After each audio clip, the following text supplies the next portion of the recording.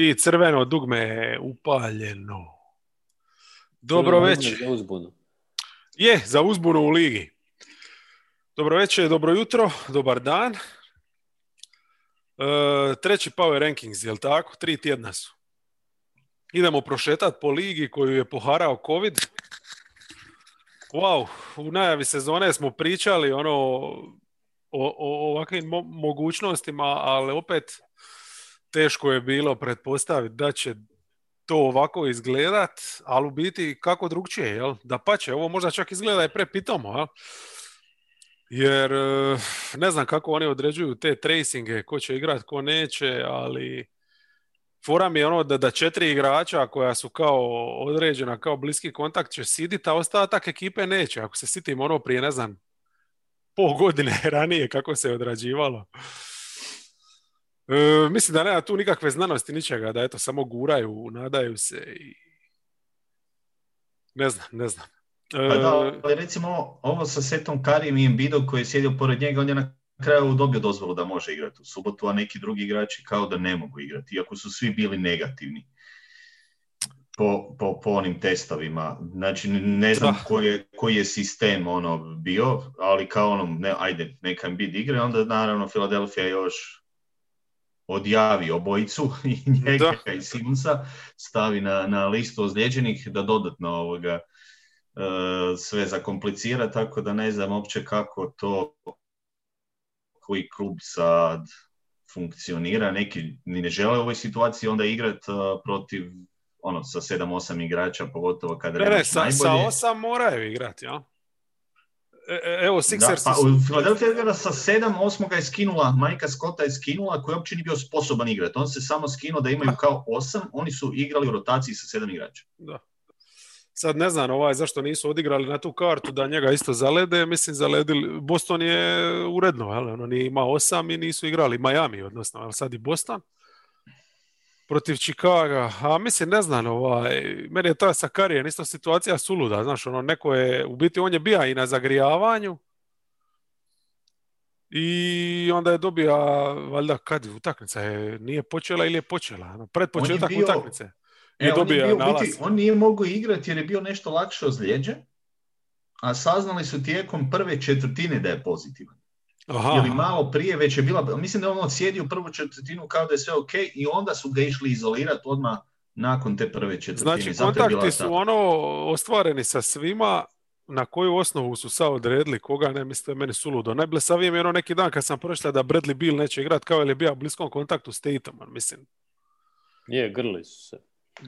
Ja mislim šta pa s ovima je u slačionici tušira se, ne znam. Ali dobro, mislim da možda o tome ni ne treba, Ko zna, hoćemo za 2 tjedna uopće imati radit ranking, o čemu, Možda već sljedeći tjedan. Da, sutra imaju neki sastanak nekog governor boarda, pa će vidjeti.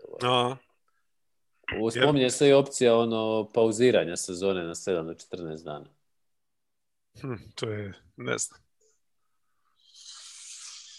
Pauzirati 7 do 14 dana, organizirati bubble, ajmo natrag. Mislim da bubble ne dolaze u obzir na ovolikoj količini momčadi. Znam, to je teško organizirati. To je jedno da imaju 2 babla, zapadni i istočni. Pa eventualno tako, ali mislim da sam vidio da nemaju uopće plan da stopiraju ili da idu u tom smjeru, nego više izgurat prema ovim protokolima. Samo pitanje je koliko će dugo to biti održivo. Ma mislim da ih mora jednostavno pojednostaviti. Imat testiranja i svi koji su negativni nek igraju i to je to. A ne sad 7 dana nekakve izolacije onoga. Mislim, znam da to epidemiološki sigurno ne zvuči pametno, ali ako misliš gurat, ne vidim drugog načina. Jer ako si već krenija igrat, onda igraj, ja mislim. Šta će sad je bih? Ne znam. Blesavo je, mislim, vrhunac svega je utakmica Philadelphia-Denver, znači di su, sad se spomenuo, izašli sa 7 igrača, to jednostavno nema smisla takve utakmice. Mislim, dok Rivers je ušao u utakmicu, prije utakmice prvo izjavio da uopće nema smisla da igraju, onda je rekao da će krenuti sa Howardom na playu, mislim naravno više sprdnja sa cijelom situacijom, jer kao nema ko igrati play. Mene je čak to i malo zaintrigiralo da vidim Dwighta ulozi playmakera, rekao možda bude nešto, barem iz te utakmice nešto drugačije, nešto za što se čovjek može uhvatiti, ali na kraju nismo vidjeli ništa od toga. Međutim, stvarno je teško to uopće karakterizirati onda normalnom situacijom ili utakmicom. Trenira rukije, malo, svi imaju karijer high u minutama, u poenima. Da. Mislim, neki koji nikad ne bi ni dobili ove sezone toliko minuta, odjednom su dobili 30. S druge strane... A slušaj, Sixersi su ovo, ajmo reći, pošto nije bilo trening kampa, nije bilo pripremnih utakmica, ovu su večer bar iskoristili za neku vrstu pripreme trening kampa. Znači, nije utakmica bačena u tom smislu. Tyrese Maxey je dobija 40 i nešto minuta i to je ok. Znači, ali tu ne govorimo o jednoj večeri. Sad mi pričamo tu o, ne znam, možda još idućoj utakmici, pa ono iza, gdje će Tyrese Maxey opet mora igrati 44, to onda već govorimo o too much nešto šta je, a da ne govorimo rezultatski, jel? Jer Sixersi su, recimo, dok im se vrati ekipa, mogu biti 50-50 momčada, momčad su bile s prvim skorom na istoku, tako da to su stvarno onako prevelike stvari da ne bi odgađao utakmice u tom slučaju. A ako ih odgađaš, onda samo moraš razmisliti kad ćeš ih nadoknaditi ili zašto jednostavno ih ne bi riza sa rasporedom. Sixers sad trenutno igra Sam Hinkie, mokri san. Šta misliš kao... Pa postave kako je on volio u ime tankiranja. Opet se vraćaju, da. Vraća se karma. A ne, dobro, šal na stranu, ali mislim, ajde jednom kad se to dogodi, pa još nekako nadoknaditi, to mi služi play-in u krajnjoj liniji i sve, ali nek ti se ponovi još jednom ili dva puta, tebi je sezona na konopcima. Je, pogotovo što ima dosta tih sad ovako. Mislim, očito će svi skorovi biti tu negdje, jel? Ovo će biti najdemokratičnija sezona što se toga tiče. Da, ne bit će izjednačenost kakvu nećemo imati ni prije ni poslije, mi se čini. Jer neke ekipe imaju drugačiju situaciju, neki imaju kompletnu momčad pa im se otvori, pa sada dobe nekoliko utakmica, neki osciliraju. Dosta čudno, istina, dosta čudno. Nekako su tu još ovi Lakersi najstabilniji, bih rekao. Oni su na totalno drugoj razini. Oni jednostavno baš su ekipa koja je ekipa. Ekipa su, imaju karakter, znaju šta treba, jednostavno odrađuju posao. Niko drugi nije na toj razini odrađivanja posla. Svi se još traže, svi opipavaju nešto, a oni su baš zasuču rukave i naprave to. Da ne budu šampioni, baš trenutno ne vidi nikog drugog u tom rangu.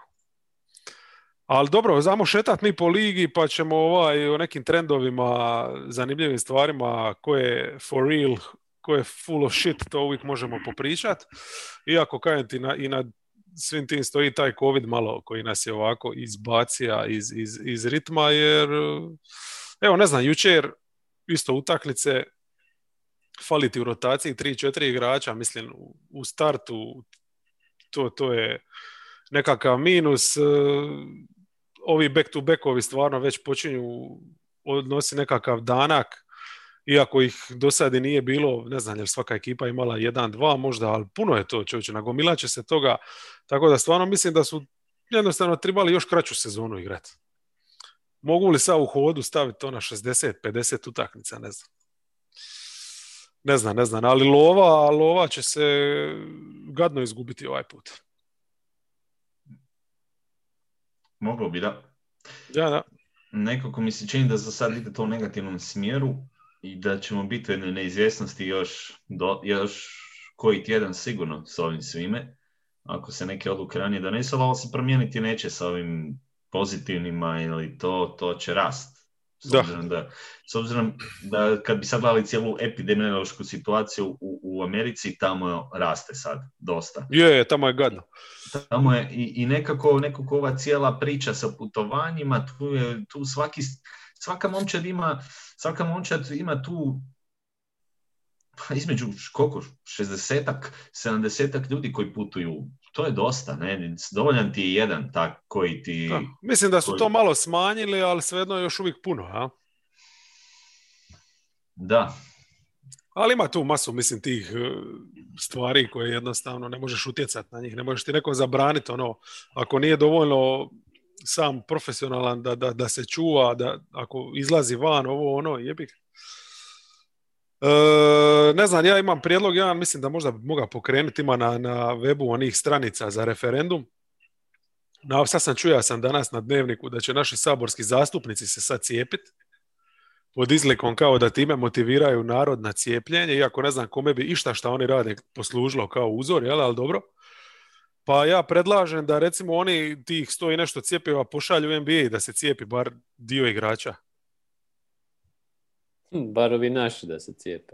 Pa mislim, mogli bi poslati ovi naši, ali zašto ne, ono, da se cijepe ovi glavni, ovo, ono, tako da ipak ti ljudi zaslužuju, ipak nas zabavljaju, veseljavaju nas, a ne da se sad ovi cijepe iz nekog razloga. Šteta cijepiva, ano. Ili recimo nas trojica, mislim, potpuno. Ja bi odmah, evo da sad imam dozu ovdje koja me čeka, odmah bi ga poslao tamo i reka Lamelo, cijepi se, čovječ.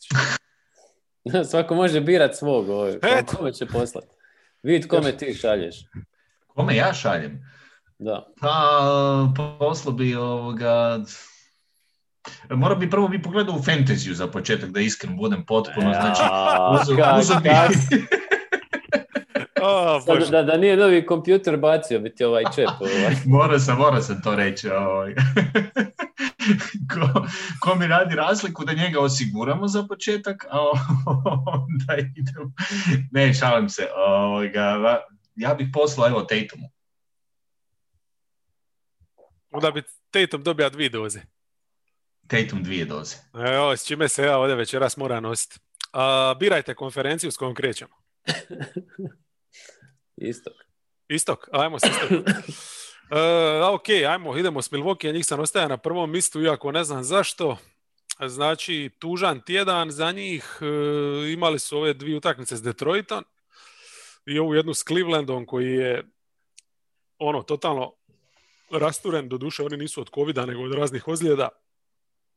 To su dobili, iako su tu odmarali Janisa. Ove prve 2 s Detroitom su, mislim, prošetali su protiv Pistonsa, nije problem. S tim da mi je ova prva bila zanimljiva, po tome zapazio sam taj detalj, znači maksimalno su jahali udarnike, Janis je igra skoro 38 minuta, što se rijetko kad događalo u takvim utakmicama prije, koje je dobio. Jel? Tako da tu mi je možda jedan tako zanimljiv moment bio da malo ih privikavaju na neke veće minutaže, možda prolaze kroz neku tu kondicijsku fazu. To mi je ok. Igrali su praktički s play-off rotacijom od 8 ljudi protiv Detroita, jednoj nebitnoj utakmici. Eto, ako išta ikom znači. Ali problem ovog tjedna je ovaj poraz od Jazza. Jel? Znači jedna ozbiljna utakmica, jedan ozbiljan protivnik gdje se vidilo mislim njihovi ti problemi, prvenstveno s tom obranom koja ove godine ne može definitivno biti ko lanjska. Znači istu stvar su im Jazzeri radili koji sve ove ekipe koji su dobile do sad, znači s polu distance iz pick and rolla napadat, imaš Mitchella, imaš Conleya, znači koji mogu koristiti maksimalno to Lopezovo sidrenje u reketu. I trice sa strane vječno otvorene, jel? Klasika, a Jazz kad im upada, onda im upada, tako da ne znam šta reći, jel?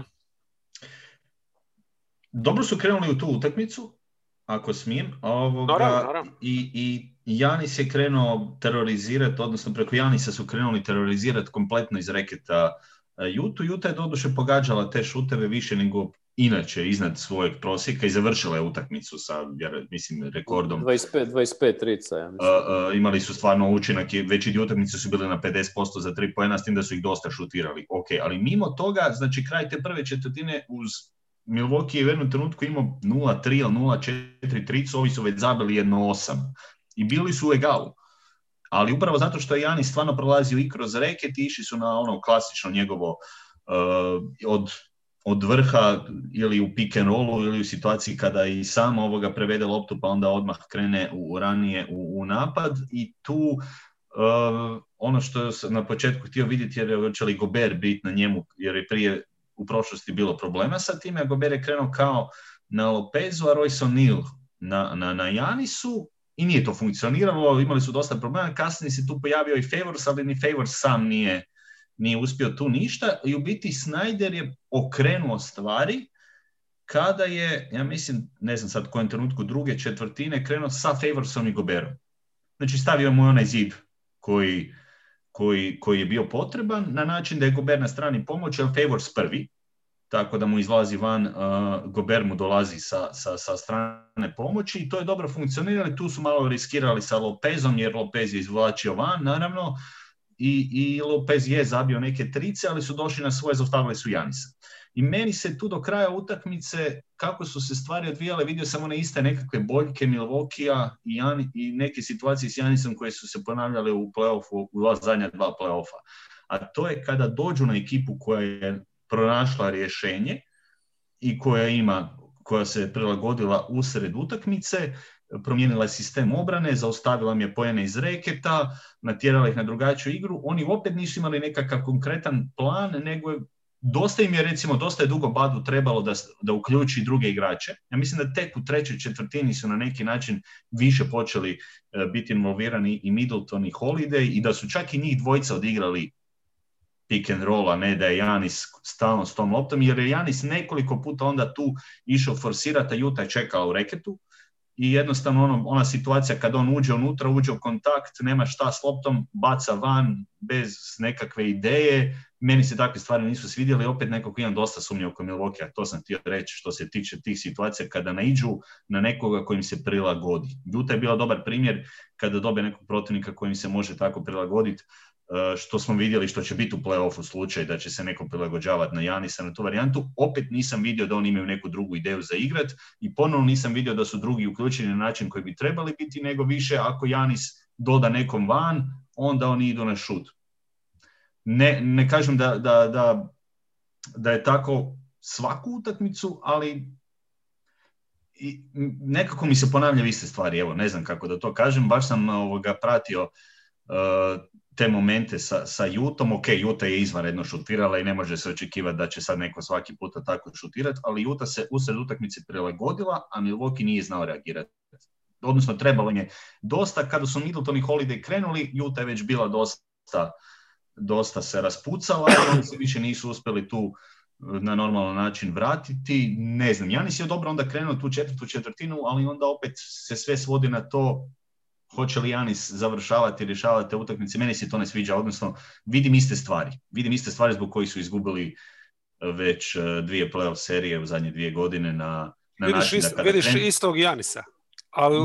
Vidim i kod Janisa te neke iste stvari, s tim da on ove godine još lošije šutira tricu nego do sada. Ne znam, mislim da je možda na najgorem postotku.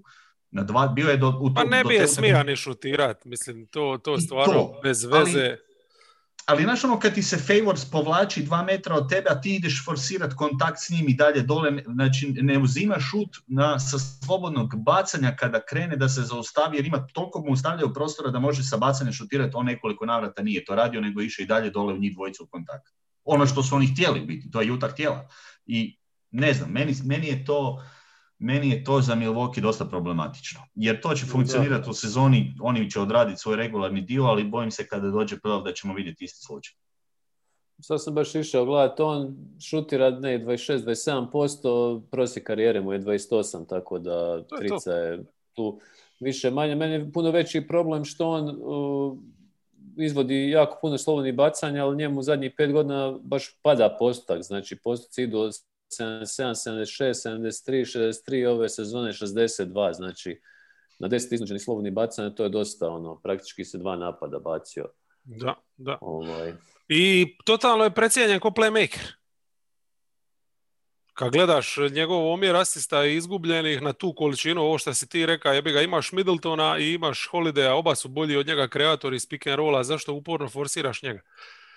Ali dobro, mislim, ta utakmica je specifična, po tome, ajmo reći da je to bilo da im se vratilo za ono što su napravili Miami, jel?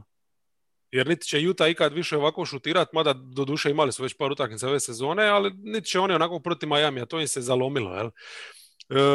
Ovo si dobro istaknija, znači to znaju svi kako braniti Janisa. Utah je imala mislim, oni su bili prisiljeni Favorsa staviti na parket, iako to vjerovatno nisu želili ove sezone koristiti tu opciju, ali on ili je presitan i jebi ga. Ovdje im se pokazalo to dobro, ali meni ta njihova obrana je puno veći problem čak od njihovog napada. Jer u napadu oni uvijek nešto mogu smisliti ako se drže toga. Jel? Mislim, imaju dovoljno tricaša, imaju dovoljno slash and kick igrača. Middleton i Holiday stvarno mogu nešto, ali obrana, kad se sitiš one lanjske njihove obrane i ove sad, ne znam je li to do rane faze sezone ili šta, ali mene uopće ne uljeva povjerenje. Nema Wesley Matthewsa. Nije taj problem, nego mislim da je ista stvar ko što su pročitali u napadu, pročitali su ih u obrani i da ovo s Lopezom ti jednostavno više ne možeš gurati neku ozbiljnu opciju. Znači to je lani je to bilo fora, ti si reket država pod kontrolom, sad to više nije nikakva fora. Jazz je isto tako imao odličnu kombinaciju, oni su Clarksona isto stavili na parket maksimalno i to u masu ovih bitnih minuta, jer šta više pick and roll kreatora, to bolje. Uvijek će neko moći napasti Lopeza u toj situaciji i uvijek će doći do otvorenog šuta s poludistance, a i Clarkson je isto dobar s poludistance. Tako da ako ne zabiješ tricu, imaš tu opciju uvijek doći do poena nekako. Tako da nisu imalo vjerljivi. Brook Lopez isto u nekoj drugoj fazi karijere. Mislim, on sad već drugu sezonu ne izgleda baš briljantno. On je bio s tim svojim stretch 5 bitan dio tog sistema. Sad nisu to sad i neki ludi postoci, ali nije ni on jednostavno ko igrač mi izgubio korak definitivno. Da. Mislim, on je sa šuterski bolji nego lani za sad. Je. Ali to je taj stil igre, ali jednostavno lani je ta njegova igra donosila zatvoren reket, a ove godine ne, on je igrač. Neću reći da je igrač manje, ali da je definitivno igrač koji nije za cijelu utakmicu, nego samo za određene segmente utakmice je. A oni nemaju neke, bože moj, zamjene, jel?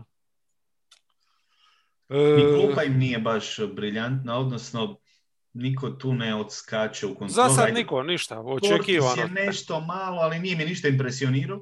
Ništa tu nema, da. Ne, samo ova trojica. Ova trojica, to što kažeš, i što je najbolje, i Holiday se vidi da je nadogradnja na Bledsoe. To moram odmah reći. Znači, ovo što sam ja gledao, meni on u oba smjera, i to pristojna nadogradnja, pazi, on je u određenim navratima ušao u Lopeza, Gobera, u Gobera u kontakt i preko njega ispod koša majstor završi iz kontakta onako, ali školski. Ciljano se u određenoj situaciji našao tamo i znao je što će napraviti da se zagradi rukom, završi preko njega. Vidi se da ima kvalitetu i na postu i u prodoru i u pick and rollu i svašta može izvesti, ali nekako opet mislim da će biti tanko to, ne znam. On im je najveći plus u naravno cijeloj ovoj priči, to su dobro pogodili, ali ne znam, meni dalje to sa prevelikom ulogom Janisa da su ovi dosta, evo, baš u tim nekim utakmicama onda znaju biti po strani dok se nešto drugo ne dogodi, a ovo što si rekao, ja se slažem, Janis nije sada takav kreator da će baš u svakoj situaciji. Ma nije, mislim, to je jednostavno pretjerano. Ali dobro, mislim, oni ga vide u toj roli su ga potpisali i s njim su odlučili poginiti, pa eto, sretno im bilo. Brooklyn, njih sam ostavio na 2, njihov tjedan mi je baš bio fora, znači tu stvarno sapunica očekivana, ali ona utakmica s kojom su otvorili tjedan protiv Jazza, to je baš bila večer zbog koji volim regularnu sezonu. Znači, sve su izneredili kompletnu rotaciju, napravili su ono što smo ih 2 tjedna već zazivali da naprave, ja? I šta mi je tu bilo super, šta je još tu večer Allen igra toliko dobro da je uništio Gobera, šta mi je dodatni užitak bio, ja? Mislim, nije da ima nešto protiv Rudija, ali eto. Isto da istakneš. Samo da istaknem to kako sam uživa, ja sam kriča, gledao sam utakmicu i samo su me čudno ukućani gledali, ali znaš, to je jednostavno užitak. Šta su napravili, znači sve? Prvo ono ključno, pokojnog Jordana su zamijenili sa momkom koji je trenutno fantastično igrano. Stvarno energetski, vrhunski centar, nema šta. Stavili su Browna umjesto Luaua, šta je isto potez koji su trebali napraviti odmah. Jer Brown je realno prirodna zamjena za Dinwiddie, ali tako? Nije on ono kreator ko Dinwiddie, ne može baš natirati, ne znam, ove da igraju iz pot-upa ili nešto, ali branit će na loptu samo takav, ja. Ok. A ono gdje su me šokirali, šta nisam očekivao, je recimo da će Harrisa istovremeno zamijeniti s Princeom. Kako bi dobili ipak neku još dodatnu dužinu u defanzivnu.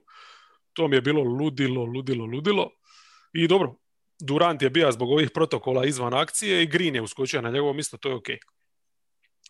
Znači, super, defanzivno je sve riješeno, Jazz su totalno nadigrali. Sad ovi nisu imali energije, nije bitno bla bla, ali baš su ih ubili.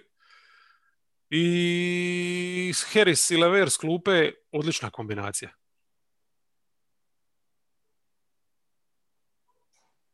Eto, ima li ko šta dodati možda, jel ko gleda tu utakmicu? Ja nisam ovoga tu, ali što se tiče Allena, već sam od početka sezone bio dosta skeptičan samim ulaskom da DeAndre Jordan igra čak i u klaču i da igra više minuta, da to treba što prije promijeniti. To se počelo dešavati, tako da je to dobra stvar za Neša i za Nece. Kyrija neću puno komentirati, on je vjerojatno negdje u Washingtonu. Kyrie ne znamo šta je s njim, jel tako? Pa on je osobni razlog. Uznemirenje događajima u Washingtonu i trenutno potresen je cijelom situacijom u Americi, a kao veliki borac je odlučio uzeti pauzu. Pretpostavljaš? Šta veliš? Ja kažem, to ti pretpostavljaš da je to to. Malo sam ironičan.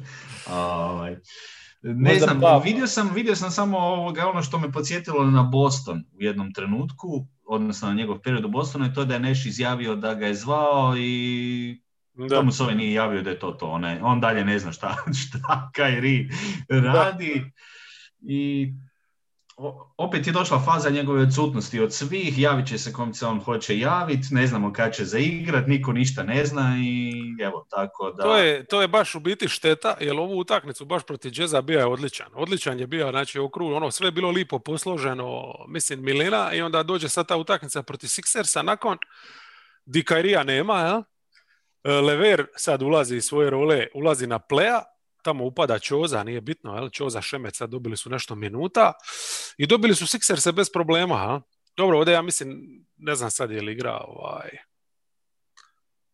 neko im je falija, nije bitno, jer su bili umorni, druga već je back to backa, uglavnom Elen je tu isto bio briljantan, kad su on i Lever i Harris koji opet išao s klupe bili na parketu, to je bilo stvarno milina glas. Znači dvije odlične utakmice Netsa di sam baš uživa. I onda eto opet, znači Kyrija nije bilo u Memphisu, tu su jednostavno dobro, druga već je back to back, a letiš odmah tamo, ništa, užas. I evo sad se Durant vratio i zadnja četvrtina protiv Thundera, to je bila, ne znam kako bi to iskomentirao. Znači imaš utakmicu, trebaš to riješiti, nisi u stanju ni jedan jedini napad zaustaviti protivnika, a nije da te napada Michael Jordan i Clyde Drexler, iako su Hamidou Diallo i Shea tako izgledali protiv njihove obrane. Znači, Durant se vratio i kao da isisa energiju iz Allena koju smo gledali iz Lavera i to je, ne znam, blesava totalna ekipa. Poništavaju se, znaš, kad su Durant i Irving, onda njih dvojica funkcioniraju, kada nisu, onda se budi Lever. Ne znam. Toliko potencijala, a toliko nejasnoga svega skupa i... Dobro, mislim da je kod njih još neko uigravanje. Ne znam, protiv Ute ta prvi dio utakmice je bio blitzkrieg, onda je, kad gledaš to još neke utakmice iz ovih prošlih tjedana stvarno djeluju kao potencijalni finalist, neko ko bi se možda mogao suprotstaviti Lakersima, onda ima i te brain fartove, nisam gledao protiv Oklahoma, ali sve jasno i mislim tako su i imali su još takvih partija, ne znam, Charlotte i tako neke utakmice gdje oni još vjerojatno hvataju neku konstantu koju recimo Lakers imaju svoj identitet, a oni još traže možda tu neku ozbiljnost. Mislim da ono što čini kontendera je da rješava te situacije koje bi morao, mislim, Oklahoma koragu.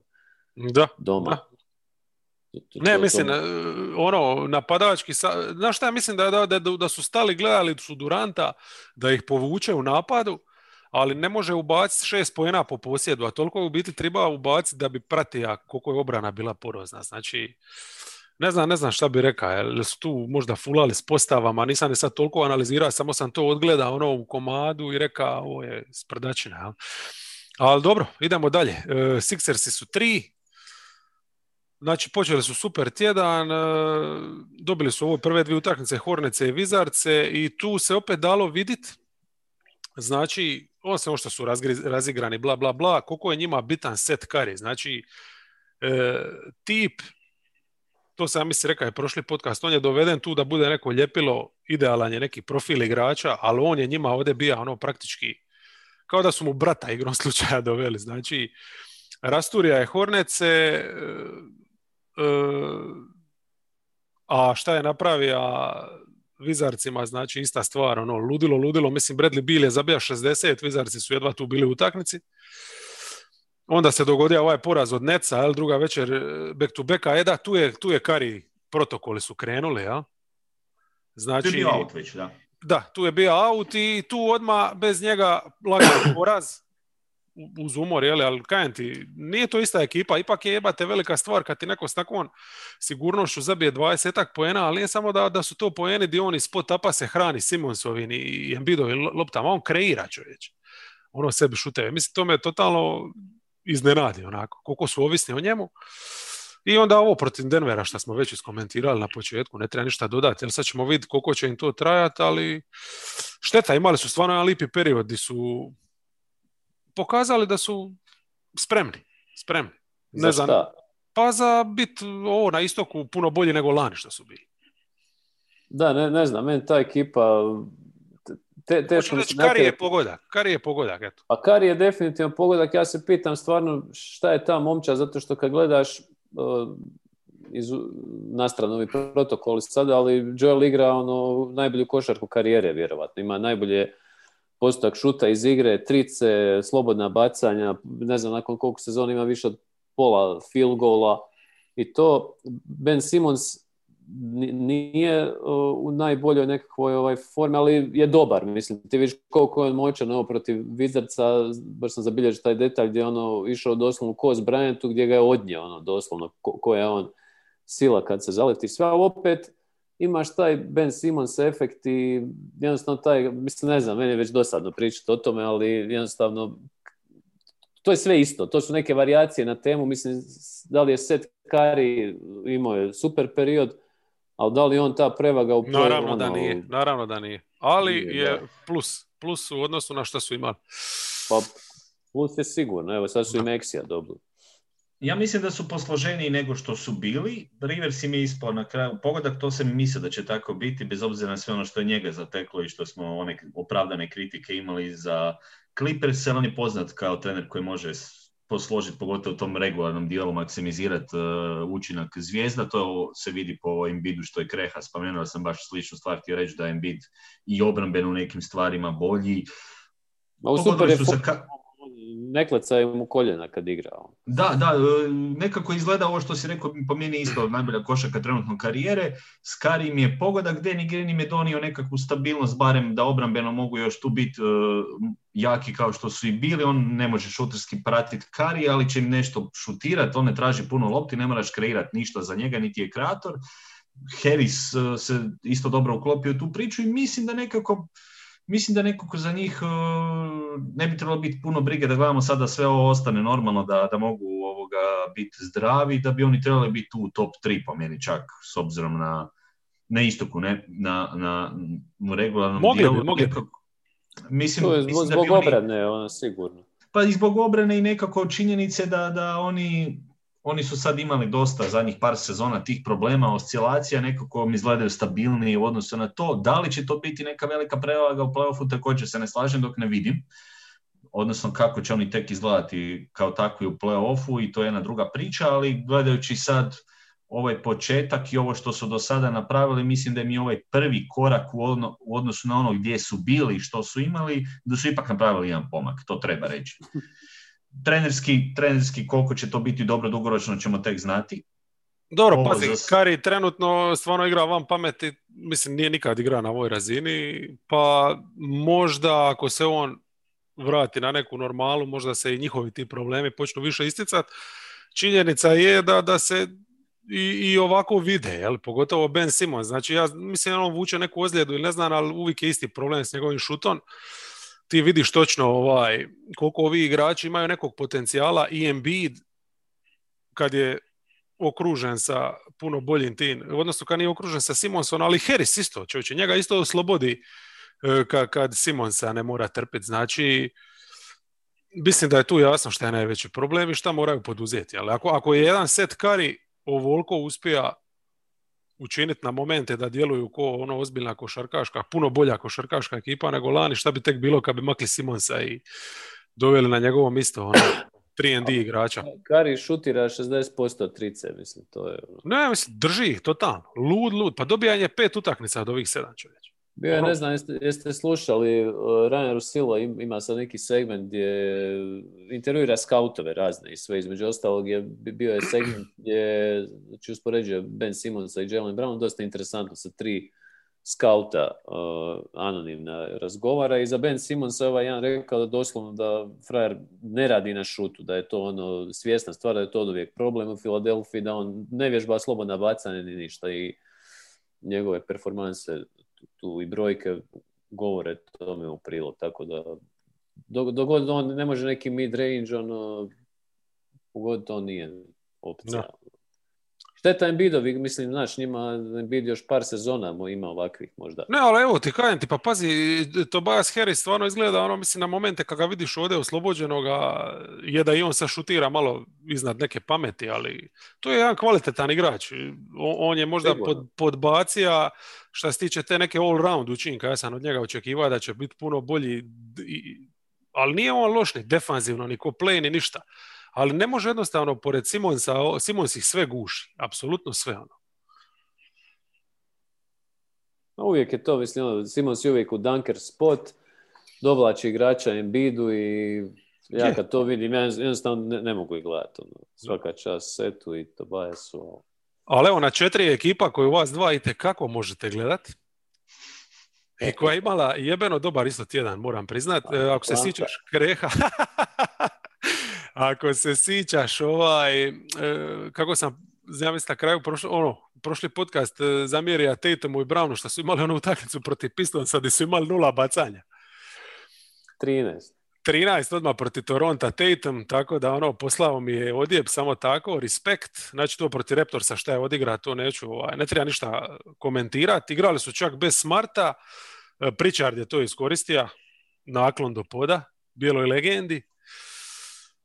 Miami, ta utakmica, gleda sam je baš detaljno jer to je trebala biti nekakva rekreacija dvoboja iz babla. Na kraju me podsjetilo na kad pijani ljudi rekreiraju bitke iz srednjeg vijeka. Nije bilo baš tako dobro, ali naravno, mislim, Tatum je za klasu bolji od svih bija na parketu, to uopće nije bilo sporno, a za Miami je sporno recimo to da je Brown bio drugi najbolji čovjek na parketu tu večer i Pritchard sa svojim potezom, jel? Nastavio je lov na umirovljeni dres i to je to. Protiv Wizardsa, znači pola rotacije nije bilo, centri su im falili, Tatum, Brown, tako fall, pristojne minute, moram priznati. Lijepa blokada na Westbrooku. Je. Mislim, Wizardi su se vratili, nešto nisu tribali, ali čim pošalju na parket najbolje igrače, tu je sve jasno. Mislim, Tatum, Brown, All-Star, jedan i drugi. Da, šteta da je sad ovo, ali dobro, šta je tu je. Mislim, ono što se njima događalo u početku sezone, čini mi se da su vrlo često loše ulazili u utakmicu, jednostavno opet oni nisu toliko dobra momčad da uđu mlako u utakmicu i recimo tu protiv Miami su stvarno ušli izvrsno. Toj utakmici mi se svidjelo što Tatum nekako on pušta da igra dođe k njemu, ne znam, on ne forsa lijepo u ritmu to i baš im je tu i presudio, tražio je hero, mislim već baš pametna neka partija I meni jednostavno kad gledam njega, mislim, ne razumijem, diže se ta drama oko tih iznuđenih slobodnih bacanja i sve, ja ne vidim nikakvih tu posebnih problema, zato što M je u play-offu dokazao da zna iznuditi kontakt, M što uzima osim onih step back trica, uzima uglavnom stvarno kvalitetne šute, a Brown je čudo, mislim, stvarno. Mislim, na njima dvojici možeš graditi narednih 5 sezona, evo, to je to, nema šta drugo reći. Slažem se sa Krehom. Bilo je pitanje uoči sezone, uostalom, koliko će Boston daleko će ovisiti upravo o njih dvojici, kakvi će biti. Doduše, ja sam se malo bojao da će previše ovisiti o njima, ali uspjeli su dobiti tu nešto. Sviđalo mi se ovo kad su kompletni sa Tyson na 4 i Thompsonu na 5, odnosno to je nešto što nisu imali do sada ovih proteklih sezona, nekakvu tu dodatnu visinu, čak i skok i malo drugačije nešto. Ako nešto drugo, Tristan Thompson, znamo da onaj ispod koša kada krene onaj svoj lijevi huk ili nešto, tu je dobar, zna završiti, može se nešto malo i potući pod košem, a s druge strane taj su biti šuterski sasvim solidno, onaj svoju ulogu sada malo drugačije, nije više primarni visok i ne mora biti, pa onda tu dobiva nešto Stevens, onda kada vadi jednog van, onda može kombinirati pa drugoga vratiti umjesto ovog i da, definitivno junak, kojeg ste spomenuli, junak tjedna, ali očito najveći dobitak u ovom dijelu je Pritchard, odnosno kao igrač kojega nismo vjerojatno očekivali uoči početka sezone da će on biti taj koji će se nametnuti od ovih svih, ali nekako ima stvarno energiju u obrambeno, tako da do sad imaju 2 pitbulla sa njim i Smartom na neki način da mogu kombinirati, tako da se ne bojim previše za ovaj dio sezone, čak i od Žele je malo veće znakove života pokazao nego prije. Baš sam njega htio istaknuti posebno, jer on je igrač koji me nemjerljivo me frustrira svaki njegov izlazak na parke do ovih sad zadnjih nekoliko utakmica i stvarno, mislim, čini mi se da ta pozicija, ti twineri bivši, kako se zovu, između 3 i 4, da postaju sve bitniji ovim nekim informacijama niskim i to i on odgovara nekako po svojoj jačini, ali ne nužno po sposobnostima igranja košarke, ali evo, ove sezone je stvarno ima najbolje brojke karijere, ne znam, trica mu je 44%, što je čudo, ok, nije sad to neki veliki uzrak, ali ono što je bitnije da on donosi tu još jednu dozu agresije, neke smartovske igre, kao da je od Smarta pokupio neke te dijelove gdje radi puno tih sitnih stvari, tako da on sigurno koristan, jer njima je klupa kilava i sad sa priča da su dobili neku vatrenu moć i solidnu obranu, znači i Ođele, profilira se u nešto. Primjer. Ma, kad imaš ovakva 2 igrača ko šta su Tatum i Brown trenutno, a mislim, realno ovo je momčad od 2 igrača, uz dužno poštovanje sve ovime što smo i nabrojali, tebi tribaju samo ove 3&D opcije uokolo, ali to je mislim, Ođele kad zabija tricu, on je uvijek koristan igrač, samo što on ne zabija uvijek tu tricu. No? Sad je trenutno zabija, mislim, on je dosta, sad je i povećao i mislim i minutaža mu se povećala, pa onda i broj postotaka i tako to sve skupa upada. Mislim, nije on nikad bio šrot, uvijek je on ima korisne neki rola, ali za veću minutažu nije baš bio Pa evo, odrasta sporo, ali nešto se događa i da. Rob Williams koji je isto u nekakvoj relativno graničnoj roli može dati nešto. Mislim da im je taj problem njihove dužine, on odgovara na to donekle. Malo više atleticizma protiv tipa u match-upovima budućim protiv Janisa i Embida i to. Ne znam, Pritchard i Rob Williams isto imaju neki naznake nekog two-man game-a što uvijek dobro dođe s klupe da imaš tako neki tandem. Da, i vidi se da malo fali playmaking odlaskom Haywarda u odnosu ono što su imali s njim prije. Zato što sada nema ni Kembe pa se baš osjeti da fali netko da malo još Smart je vodeći asistent, Molim? Smart je vodeći asistent momčadi. Da, pa dobro, Smart ima svoju ulogu, samo da ne uzima šuteve kao da je Tatum u jednom trenutku kada krene ispaljivati. To je Smart. Kada krene ispaljivati ko da je glavni šuter u ekipi, onda se malo zabrinem, jer on zna imati ove večeri kada ne može ništa pogoditi, ali ga puca. Ali dobro, to su sad nekakvi detalji. Smart ima ove svoje druge kvalitete i mislim da kada se vrati Kemba, još kada se tu malo kroz sezonu, bit će Boston tu top 4-5, odnosno trebali bi imati čak i prednost po svemu domaćeg terena opet za playoff i... Moraju obranu poriktati. To nije lako energetski izvesti, jebi ga, kad ti ova dva glavna krila su toliko zadužena u napadu, baš zato mislim kad Kemba vrati se, onda će lakše naštimati obranu, što možda zvuči malo onako kontradiktorno, jer Kemba je problem u obrani, ali će ostati više Brownu i Tatuma energije, ja? Jer ovako su prefokusirani na napad, pa mislim, evo segmenti ovih nekih utakmica, mislim, ja imam osjećaj kao da niko drugi nije taka loptu napadima za redom. Kako ponekad igraju, ja? Brzo ulaze u realizacije i tako. Tako da... Previše troši ih sigurno. Ja? Mislim, imaju mlade noge i sve to skupa, ali ovo nije baš neki održivi ritam. Ja? Dobro, sad će malo pauzu imati. Da. Ali da su njih dva definitivno, mislim za Tatuma si to dočekivao, evo da je sad Brown na toj razini ludilo. Boston znači pliva zahvaljujući tome iznad očekivanja. Heat 5. Oni su krenuli protiv Thundera, znači to je bilo 6. utakmica, 6. startna postava i Olinik je starta i to je bilo ok jer s Olinikom dobiju bar taj šut za 3 i imaju nekakvu visinu kakvu takvu, mislim protiv Thundera to je prošlo bez problema i u principu Olinika je krenija negdje u trećoj četvrtini, tu je utakmica bila gotova. Znači, to je bilo super, jedini problem s ovom utakmicom mi je, imam tu, znači ovi novi dresovi, još ne znam šta bi rekao. Ono izgleda kao gradijent, greška. Užas. Ok, znači do sad je bilo dobro, svaka za sebe, ali ovo skombinirano, ovo je stvarno previše. Molim vas da to šta prije bacite u smeće.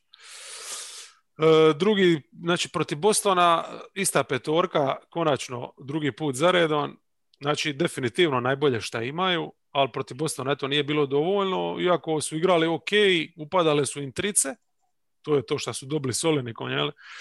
I mislim da je njima trenutno najveći problem jednostavno taj neki nedostatak raspoloženih opcija, znači Butler je malo načet, Hero se još snalazi, Dragić je isto traži formu, tako da polako, bit će ovo ok ekipa, ni Bem me nešto ne oduševljava, ali valjda nije ni njemu jednostavno igrati u ovoliko fluktuacija. Previše ima odgovornosti. Je. I ko play, i obrana, i ovo, i ono još mora i šutati. Ali tako. Još jedna stvar, ja mislim da od njih su, s obzirom što su postigli, koliko su kratku pauzu imali, na neki način mnogi su vjerojatno očekivali, Miami mora biti sad tu gore, nekako ispuniti ta očekivanja, ali nemojmo zaboraviti još tamo početkom prošlog play-offa kad se pričalo o Miamiju i zašto smo i davali prednost u jednom trenutku Bostonu prije početka serije i ostalim stvarima je zbog nedostatka talenta i oni nemaju sada, ne znam, takvu širinu talenta da oni mogu samo istrčati i odrađivati posao i da će oni biti odmah ekipa koja mislim da se ne treba brinuti za nju, ali koji se vidi se da nisu imali normalan period pauze i da će im trebati neko vrijeme da uhvate bolji ritam, jer jednostavno tu ima kvalitete, ali evo, niti Robinson nema konstantu kako je imao u određenim periodima prošle sezone, šuterski, Olini, kao što ste spomenuli, dobar pogodak na način da se nađe u petorci, Hero, naravno, mislim, još uvijek dosta mlad igrač, da sad on bude opet na nivou da može svaku večer isporučiti. Ali to što si rekao, znači, lani mi smo njih smatrali onako rubno negdje ekipom od 5. do 8. mista, ali tako? A s tim da su lani čak igrali, imali su i više talenta, jer su imali nama, kao startera, koji je donosio, ako ništa drugo, 15 poena po večer. Mislim, sad nemaju tog Nana, sad im je puno teže doći do poena i ne zaboravaju da je Butler jebiga lani ipak bio mislim, za sad govorimo o malom uzorku utakmice, ali Butler je lani bio igrač koji je i u napadu odrađivao svoje, ali što je još važnije, on je u obrani ti bio ključan čovjek, jer je uvijek preuzima protivničkog najopasnijeg beka na sebe. To za sad taj Butler još se nije pojavio ove sezone. Tako da su oni meni skroz ok, ja se za njih ne brinem, sezona je duga. Ha? Pa i mislim, pazi, oni su izgubili Crowdera, nisu dobili ništa, nisu uspjeli nadoknaditi. Da, dobro, ali gledajući onu sezonu Crowdera tad nisu ni imali, ali tad su isto... prije. Baš regularni onaj dio. Bubble je nešto posebno. Da, Hero recimo šutira baš loše tricu, vidi Je. se da jednostavno Protiv ne može. Vizarca je sad ima najbolju utakmicu sezone i usprkos tome šta se i Dragić raspuca i šta je on bio stvarno dobar u toj nekoj nanovskoj roli napadanja na obruč i to, opet nisu tu baš uspjeli se odvojiti, a opet s druge strane Vizarci su igrali bez Bila, Bryant im je strada i tako. Tako da, ali polako idu, ulaze u neku foru. Mislim, definitivno za njih nema straha. Nema ni za sljedeću ekipu. Mislim, broj 6 znači Indiana, ali mislim, ovih 6 ekipa su nedodirljive. Pacers i, znači šta, protiv Pelicansa dobra pobjeda. Izvukli su produžetak. Sad, ne znam, se možete siti otprilike oni ludosti koje su pogodili da bi uopće ušli u taj produžetak. Onaj Turnerov luk, gdje je lopta tipa 10 sekundi išla prema obruču. To je i Oladipo. Znači, to su baš dobili su na te trice, su živili i prošli su i mislim, to je baš taj bio onako malo omjer gdje imaš s jedne strane Pelikanse koji ne mogu pogoditi tricu i njih s druge strane koji žive od tih trica. Meni jedino tu simpatično bilo primijetiti da oni tu utakmicu, da Sabonis nije otpao zbog penala, možda ne bi ni dobili u produžetku, koliko im je Sabonis tu smeta manje više u reketu. Nikog nije mogao ni zaustaviti, mislim stvarno njegova obrambena sa onim dinosaur rukicama, smišan mi je, stvarno ga ne mogu gledati u obrani, ali u napadu, eto, ovu večer, inače di ti donosi poene, di ti je kvalitetan uz to šta je i play i to, bori se, uvijek je naš najprgaviji na parketu, a ovdje pored Adamsa i Zajona se malo izgubija. Protiv Rocketsa zato je dominira normalno, jer Rocketsi nemaju nikoga pod košem, znači primili su masu poena opet na tom obruču, ogroman je problem to što ga ostavljaju nebranjeni, ali napadački su odlični bili, jel? Čak je i Oladipo ima lipih momenata, onako, gdje je lomija Houston, što kad dodaš Brogdonu i Sabonisu, to je previše. I onda protiv Sansa igrali su sa 7 ljudi da bi ostali u utakmici. Maksimalno su pokušali sve, ali Phoenix je jednostavno bolji. Znači, baš u svakom segmentu gdje je tribalo, Phoenix ima i više obrane i više opcija u napadu. Tako da to nije sramota izgubiti tu utakmicu, ali eto.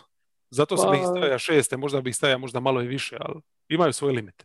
Ja bih svakako više stavio, mislim da je kod njih otegotna okolnost taj gubitak TJ Warrena, gdje su izgubili jednog bitnog člana rotacije, nema i klupe, recimo to protiv Sansa, sjajna utakmica, baš sjajna i čini mi se da su i baš izgubili zbog klupe, ali tu se vidjele su se neke, to je ekipa prije svega visokog IQ-a, ne znam, kad govorimo tipa Philadelphia, ne znam, meni je Philadelphia recimo tu neusporedivo, mislim talentiranije, ali mi nije jednostavno košarkaški, ovi iz puno manje možda nekog talenta izvlače puno više. Imaju te masu tih ball handlera i šteta, kažem, za TJ Warren, ali dobro, evo sad Jeremy Lamb se vraća, možda će im on malo pomoći u toj rotaciji. Mislim, Brogdon sjajno igra, sviđa mi se što je bio baš 48% za tricu, 4 trice po utakmici. To isto nije udrživo. Inače, kad pričamo o tim postocima za tricu, malo kad pogledaš tricaške postotke, baš velikog broja nositelja igre, to ima suludi brojki. Tako da... I kako nema publike, kako se dobro čuju te trice. Možda je to razlog. Odlično je to. Teško je procijeniti. Ne, Brogdon recimo u toj utakmici baš je bio agresivan, baš je napadao Bookera recimo, izvrsni ulaz, mislim on je two-way sila, baš izgleda nekako svježe i zdravo i ono što mi se sviđa da je Oladipo, iako čini se da je izgubio možda korak u obrani, da je malo još uvijek pitan da li će ikad više biti onaj Oladipo, ali u napadu ima ti momenate gdje stvarno protiv Pelicansa to juriša na obruč i protiv Sansa, stvarno to im treba. Mislim, oni u krajnjoj liniji, to smo i prije spominjali koliko završavaju na obruču. To. Ja bih istaknuo još recimo tu vezu Miles Sabonis, da tu se nešto događa kvalitetno, da Turner recimo ima i te neke asistentske trenutke što ne bi čovjek možda očekivao od njega i to, tako da kad pridodaš njegovu vrhunsku zaštitu obruča i taj stretch element, imaš ono momčad koja stvarno mislim, Bjork je super složila ovu ekipu, evo, nemam šta drugo reći, baš je guštan gledati. Meni isto bio gušt i gledao sam tu utakmicu sa Sunsima i dodao bi još, većinu ste dobro spomenuli, Brogdon isto ide u kategoriju Embida košaka karijere za sada što sam vidio. Naravno, nisu sve te brojke možda održive, ali za sada stvarno čovjek igra impresivno i još jedan iskorak ima ove sezone trenutno što se tiče i napada, ali i ovo što je Kreha rekao, IQ je njegov u igri stvarno jedna razina, način na koji on u određene situacije može čitati kako napadati je stvarno super. I Oladipo ima tu sad više, recimo interesantno mi je da se Oladipo bi se mogao iskristalizirati stvarno kao neka sad druga opcija te Indijane, ne više prva kao što je bio prije onih ozljeda, jer nekako teško da možda će biti onakav, ali opet ima tu nekakvih pozitivnih stvari ove sezone, s obzirom da je došao sa dosta kritika u sezonu i šuterski i nekako je bilo upitnika, ali za sad se dobro uklopio. Justin Holiday dobro pokriva ovu rupu od Vorena, njega bih spomenuo, kao igrač koji iz klupe stvarno dobro šutira i koji im donosi barem te nekakve poene za taj njihov stil, i tu se barem nekako krpaju trenutno dok se komplementiraju i Turner ima čak jedan taj obrambeni iskorak, osim zaštite obruča, stvarno i način kretanje bez lopte u obrani, čitanje određenih situacija ili pomoć ili iskakanje, nekako mi se čini da ima malo više energije u tome kod njega sada nego što je bilo prije. On je meni totalno napredovao. Totalno u svakom segmentu igre. Baš, i u postu uspiva nešto riješiti. Tako, baš mislim da je radio agresivan je na dobar način obran. Prošle sezone on je imao te faze kad je ono mlitav potpuno, Aaron Gordonizam bi ga uhvatio, nema ga. Ali sad toga više nema, stvarno je aktivan i taj njegov osjećaj za blokadu je nevjerovatan. Stvarno mislim. To je imao je on taj potencijal, ali trebalo mu je agresivnost da to može u kontinuitetu pokazivati na ovaj način. Onda je sad tek impresivan kada je u biti cijelo vrijeme prisutan, ovo što kažeš, on se znao ne pojaviti u određenim minutama na normalan način, ali pokazuje ono što, mislim, Sabonis je prošle godine bio all-star, ali meni je Turner veći potencijal. Pa i ovdje je meni, sad se to još baš dokazuje, jer Sabonis u biti kad gledaš, to su brojke koje su dosta nabijene, ali kako bi rekao. Mislim, masu toga oni njemu serviraju, ja? Pa njemu puno pomaže igrati sa Brogdonom. Jer realno imaš playmakera, on radi njemu jako puno tih screen asistencija i puno puta Brogdon zove i drugi puta pik sa njim. I u tim nekim situacijama kad imaš takvog playmakera koji ti da onako od poda na zicera loptu ili u nekoj tvojoj situaciji bliže košu kad on lijevom krene na pad. Mislim, nekako jednostavno, znači sam kad imaš nekog doveo kako je Paul učinio Sanse, odnosno određene igrače odmah boljima uz njega igrati, jer ono realno, evo, Michael Bridges zabi 34 u ovoj utakmici, ne? A gledam, čovjek je zabio voda 20 poena da dribling nije poveo. Da. Znači, koliko te neki sustav ili igrač može činiti boljima, ako se ti znaš kretati, imaš dovoljno inteligencije da se pojaviš. Bridges ima tu inteligenciju, ali kod njega je impresivno to što se on kati iz kornera ispred igrača kada ulazi, kada se oslobodila strana da utrči, dobi loptu na zicera, silovito završi. Situacija kada se udvoji Cameron Johnson, on se pomakne njemu bliže, prepozna situaciju da dobije loptu, da uzme šut za 2. Te nekakve, znači ne mora ništa raditi, nego samo se kretat da dobije loptu u određenoj poziciji. Mislim da u takvim ekipama onda takvi igrači koji su kvalitetni, inteligentni mogu odlično... Sabonis je definitivno inteligentan. Pazi, evo, recimo... Mislim, Sabonis je po meni napravio više nego što sam ja očekivao.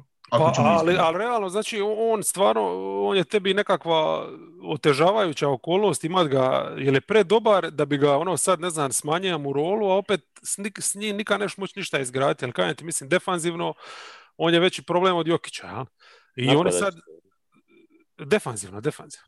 Veći je problem od Jokića. Kažem, napadat ćete preko njega. Non-stop. Tako je, mislim, čak imaš Miles Turnera, di po meni čak i žrtvuješ Turnera, koji bi ti mogao možda držati taj reket puno čvršćim da igraš isključivo s njim, ali ti jednostavno Sabonisa moraš držati na centru, di ćeš ga drugo staviti, jel? Znači, to je taj jedan problem i sviđa mi se što igraju dosta šihti zajedno, možda čak i više nego lani, nisam to sad uspoređivao, ali ovako čisto od oka čini mi se da, ali dalje to nije optimalno, jel? Znači, neću reći da je on Simons u Sixersima, jer za razliku od Simonsa ima IQ, na jednoj puno višoj razini, nije, mislim, Simons, neću ga sad ispljucati totalno, ali problem je. Znači, evo, on, ne znam, zabiće sa slobodnih 5-6 poena, zabiće 5-6 poena, ja mislim da u biti niko u ligi ne zabija više otpada, a to on ništa i sam uvati, znači napadačkih skokova, sigurno 6-7 poena po večeri, to ti je već 15, ja? I izbacija je potpuno duge dvice, to je super, ono. Znači, čak i trica više, čini mi se puca. Pukne tu i tamo tricu, ali to je ono, znači, baš ono čisto smetlarenje, šta da ima 10 cm više, da ima ono veći raspon ruku, da je bolji atleta. Bio bi Arvidas. Bija bi ludilo čovječe, ovako jebi ga. Dobro, on je što vid kaže, maksimizirao je to. Mislim... Totalno. Meni je definitivno Sabonis ogroman plus, jer uopće nisam očekivao da će biti na ovaj način. Mislim, pa on je došao do All-Stara. Mislim, i što najbolje ne zaslužio taj dio prošle godine, ali se uspio isprofilirati da dobro radi te stvari što si spomenuo. On ide na taj svoj ofenzivni skok, čeka sebi situacije bliže košu. Bio je prošle godine... On je iza Gobera bio drugi čovjek po screen asistencijama u cijelom NBA-u. Mislim, Gober... screen asistencije. A znam, to je, ali evo, pazi, Gober ima... To je na monitor ove... Gober je na osnovu tih nekakvih poteza odobran... Dobio 200 miliona. Postao najgori ugovor lige. Gle, mislim, sve ja tebe razumijem, ali ja se nadam da ti razumiš mene. Znači isto, ja nemam apsolutno ništa protiv njega što je on postiga za sebe, ali da li je on dovoljno dobar za ekipu? Ja da sam GM, ja ne bi gradio ekipu oko njega. Ja bi gleda kako maksimizirati Brogdona i Vorena i oko njih bi nešto možda gradio, a njega bi možda probao utrapiti za nešto što mi može ipak donijeti jednog dana opipljiv rezultat. Jel? Kako bi ti rekao? Jel ti s njim si jednostavno osuđen na biti ovo? Nekakva playoff ekipa koja ima svoje limite koje ćeš uvijek moći iskoristiti. Ano. To je ta problematika sa Bonisa. Nije slučajno Warren odigrao tako dobar bubble, s obzirom da je bio na četvorci kad se Sabonisa ozlijedio, tako nije ga bilo. Tako je. Njihova neka meni imaginarna postava koja ne znam uopće koliko je minuta uspjela odigrati zbog ozljede Lemba, ali recimo da su ti Brogdon, Oladipo, Lemb, Warren i Turner, ti imaš tu baš modernu postavu koja je stretchem i opasna na svima, može držati obranu.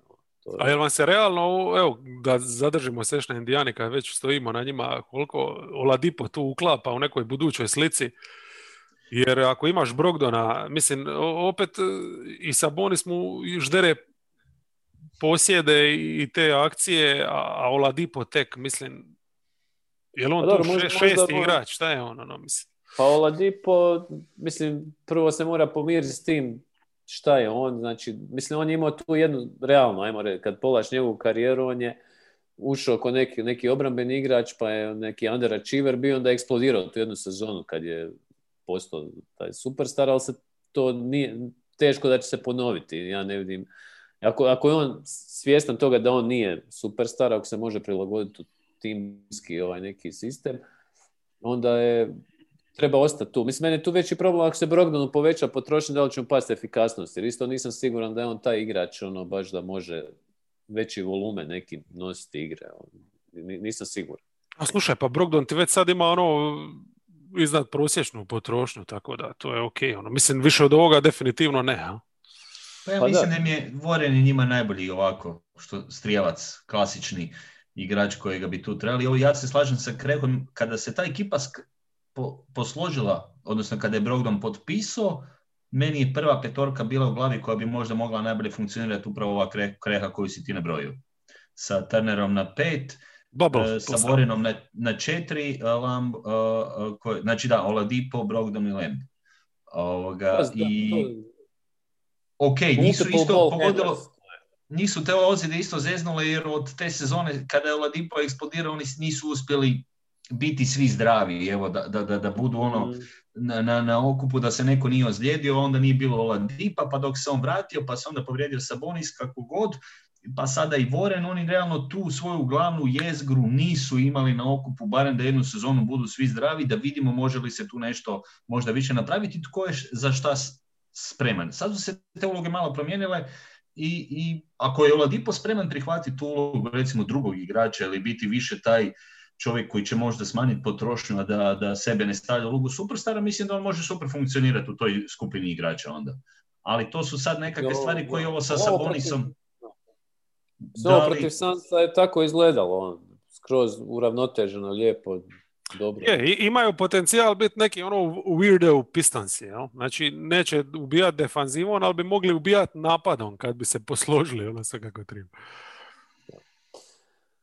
Eto, Indiana Pacers podcast. Ne, ali zanimljiva ekipa, definitivno. Mislim, baš je uvijek zanimljivo to gledati, ali kažem ti, ja nikad ne mogu otresti tog dojma kad gledam Sabonisa i mislim se joj, sinko, zašto ti stalno moraš tu nešto? Znaš šta je, to nisam primijetio prije da ima, ali s jedne noge šutona ima. Koliko?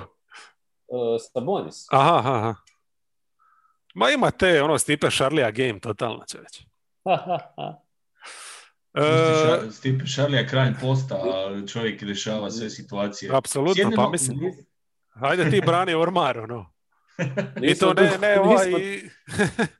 ne ormar iz Jiska, nego pravi ormar iz... Mislim da su prošlo barem 2 godine da nismo Stipu spomenuli. Pa moramo se. Baš lijepo da smo se vratili korijenima. Imamo 14 minuta za završiti istok, idemo ekspresno. Atlanta 7, ostaje sam ih na 7, iako su stvarno imali bijedan tjedan, nisu dobili nikoga. Znači, žao mi je što nema Tonija, jer me zanima šta bi sad rekao Knicksima, nakon što su sa svojim Randall Shawom sredili i Atlantu, znači nisu ga mogli cijelu večer Randalla zaustaviti, ali od njih ni ne očekuješ da ikoga zaustave. Ali nisu mogli ni zabiti protiv Knicksa. Tu mi se sad počelo javljati u glavi, nešto, oni su super pokazali potencijal, mladi su nas iznenadili kako su dobri ušli u sezonu, ali oni su potrošili milijune dolara da dovedu te neke veterane koji će ih stabilizirati. I ova utakmica, recimo protiv New Yorka, je baš bila utakmica gdje bi ti veterani dobro došli. Međutim, Galinarija nema. Ronda, nećemo ni spominjati, ali nema ti Galinarija i Bogdanović igra loše, jebi ga. Odnosno igra ali sad se već ozlijedio.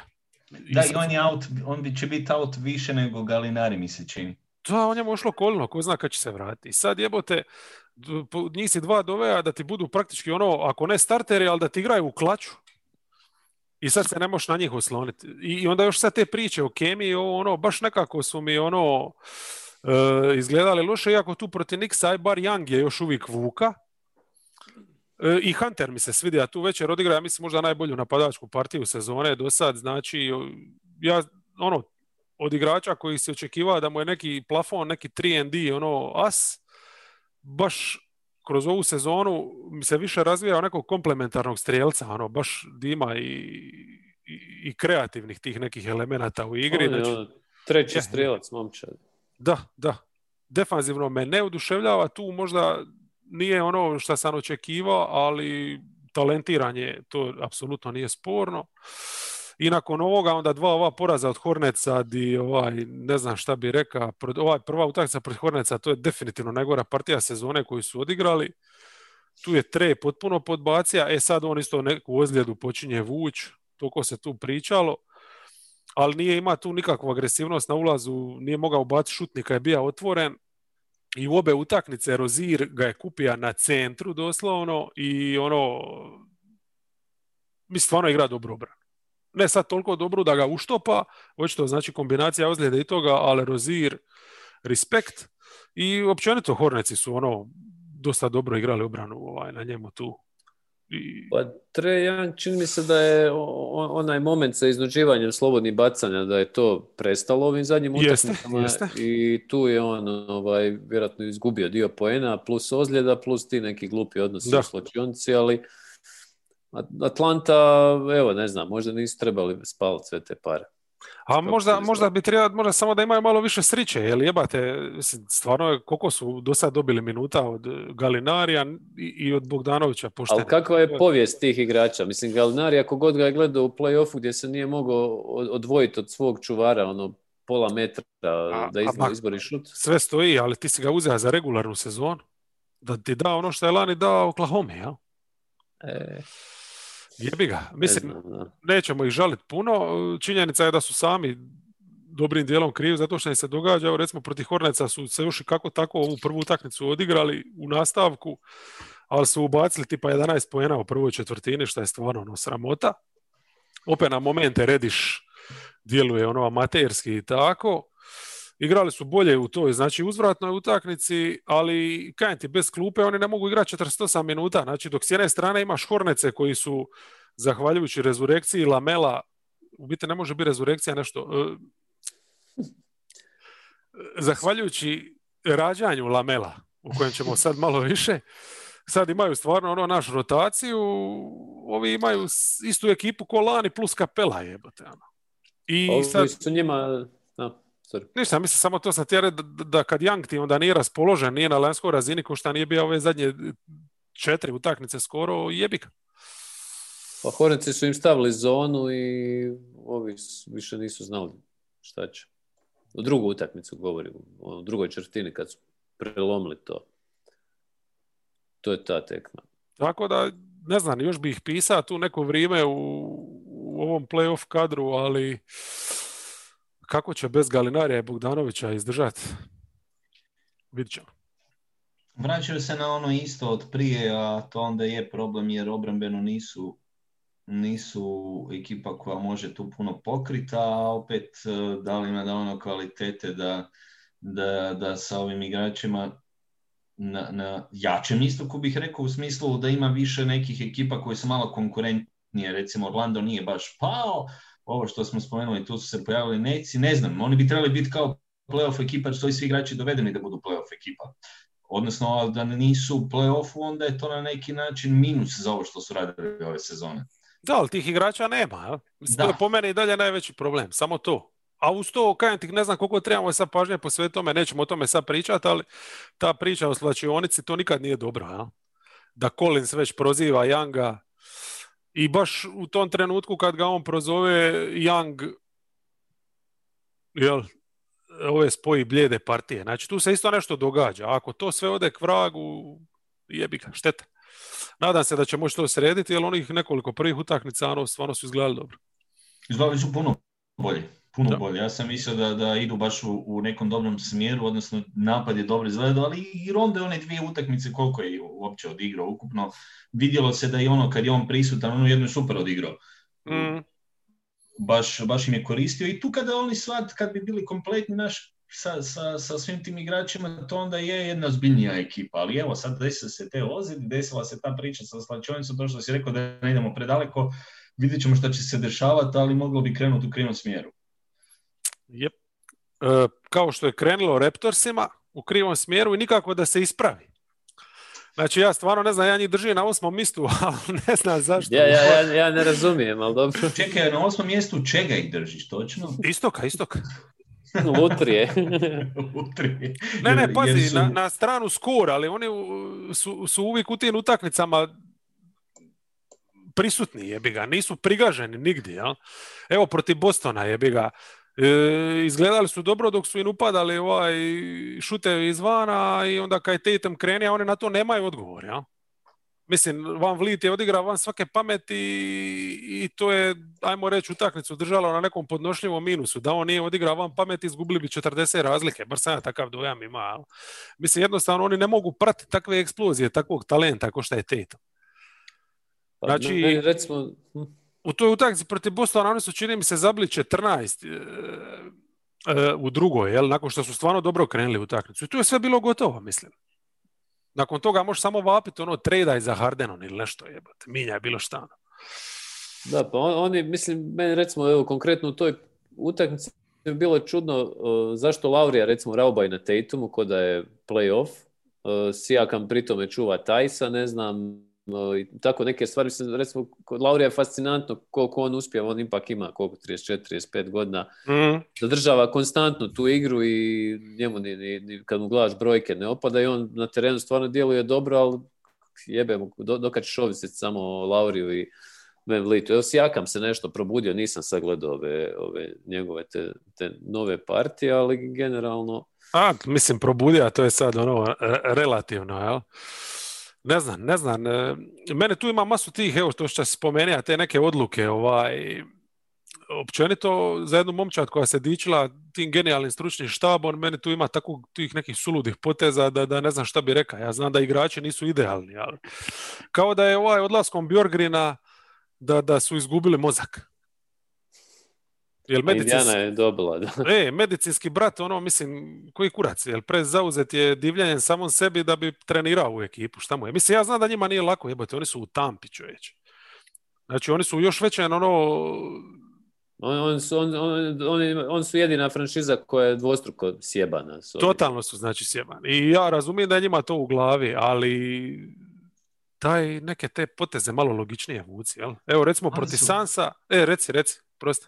Ma u nekom limbusu meni se čini da tu ima ne znam, Boucher odigra dvije utakmice dobro, pa onda dobi 10 minuta. A to je isto blesavo. Čekaj, meni recimo taj dio nije, prvi mi taj dio nije jasan. Boucher je pokazao da može igrati u kontinuitetu 20 plus minuta. Onda određene minute uopće se na njega, određene utakmice na njega se ne računa. Yeah. Pa je sad Pavel upao nešto u petorku, ali Pavel opet nije onaj Pavel od prošle godine. S druge strane, treba reći, vidi se da im fali Baka i Gasol, odnosno za njihov stil igre koji su oni igrali, ispada sad možda čak i da ih je više, ispada na ovaj način da ih je više pogodio odlazak i Bake i Gasola nego Kavaja i Greena. Naravno, nisu otišli bolji igrači nego Kavaja, ali jednostavno očito da njihov sustav je dosta bio posložen oko dva vrlo inteligentna visoka igrača koji svaki imao svoje prednosti i na neki način njih dvojica su jako dobro funkcionirali kada im nisu uzimali puno šuteva, donosili su jako puno svom prisutnošću i jedan drugog su nadopunjavali i tu su oni izgubili kompletno visoku liniju. Jer Baines nije ta razina, nikad ni neće biti ta razina. Da, Baines je ispod onoga što se očekiva, to je problem. Bainesa smo vidjeli u Sansima u jednoj ulozi pa se mislilo kao pa može li Baines tako igrati, ali realno Baines bi onda vrijedio više i prije po meni. Mislim, Baines je dobio, ali ne može baš Baines na onoj razini koju on igra u Sansima, ja mislim da Baines takvu sezonu cijelu ne može odraditi. Je. Mislim, čak nije kod njega problem šta ne gađa tu tricu, jel? Mislim, gađa je očajno, uopće ne gađa, nije više šuter kao što je bio tu jednu sezonu. Ili u Bostonu u onim momentima, nego najveći problem je njegov što je on jednostavno spor, on je ostarija čovječ, pa koliko on godina ima jebate. I ozljede i to sve skupa, mislim, on je teretan, pa Alex Len je za njega balerina jebate. Ne, Alex Len je balerina.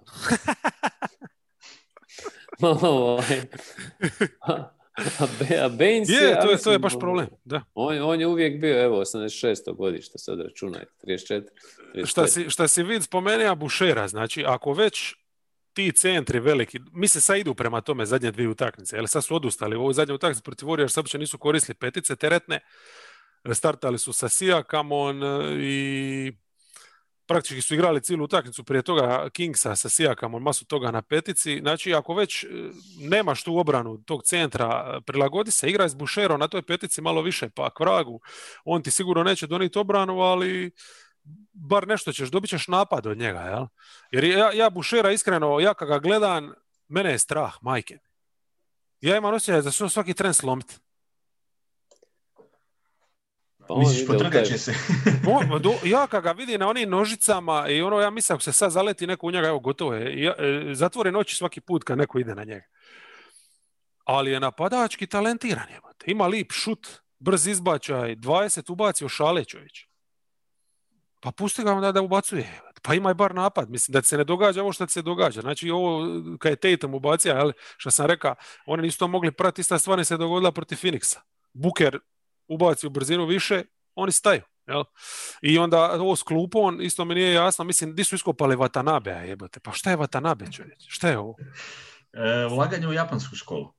Mislim, di je Tom Cruise, šta je ovo? Japansko tržište, gađaj. Ne znam. Eto, Kingse su dobili, jer su Kingsi katastrofa od ekipe, ali čekam da dobije ozbiljnu ekipu, nikako dočekati. I zato je Toronto 8. Super. Je. Jeste gledali možda protiv Kingsa to? Znači, ja ne znam jesu li, to je bilo katastrofa, oni nisu se mogli dodati, mislim da su Kingsi u startu napravili plus 20 ili tako nešto. Kingsi su najbolji za jedno polovrijeme u ligi.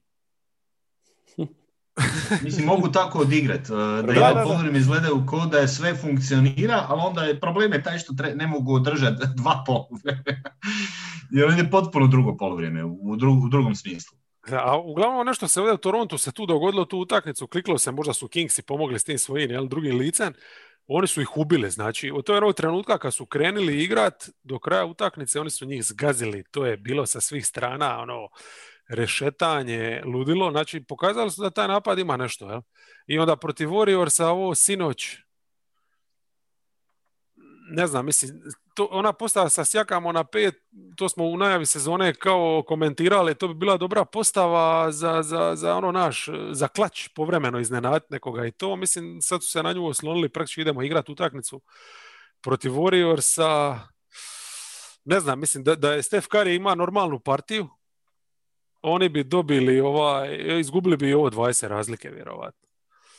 Jer koliko god su se oni tu trudili, stvarno Stefu, sve su bazirali na branjenju njega, preuzimanje načina bloku bez lopte uredno, kad bi išao on na pik, uvijek udvajanje, iskakanje, na šut 2 igrača ga blokiraju odmah, uvijek zona iza ako slučajno i prođe da ga dočekaju da mu zabrane ulaz. Sve je bilo podređeno tome da ga zaustave i opet je to nekako bilo onako, ne znaš zaključiti utakmicu. Steph je imao najgoru šutersku večer karijere, valjda. Pa je, čak i ti šutevi, mislim, u svu tu obranu on je ima masu šuteva koje bi stavio da je bilo koja druga utakmica bila. Nije sad da su ga oni ubili i da ne znam šta su mu napravili. Jednostavno nije mu išlo. Ne znam, drugi put ću ih staviti ispod.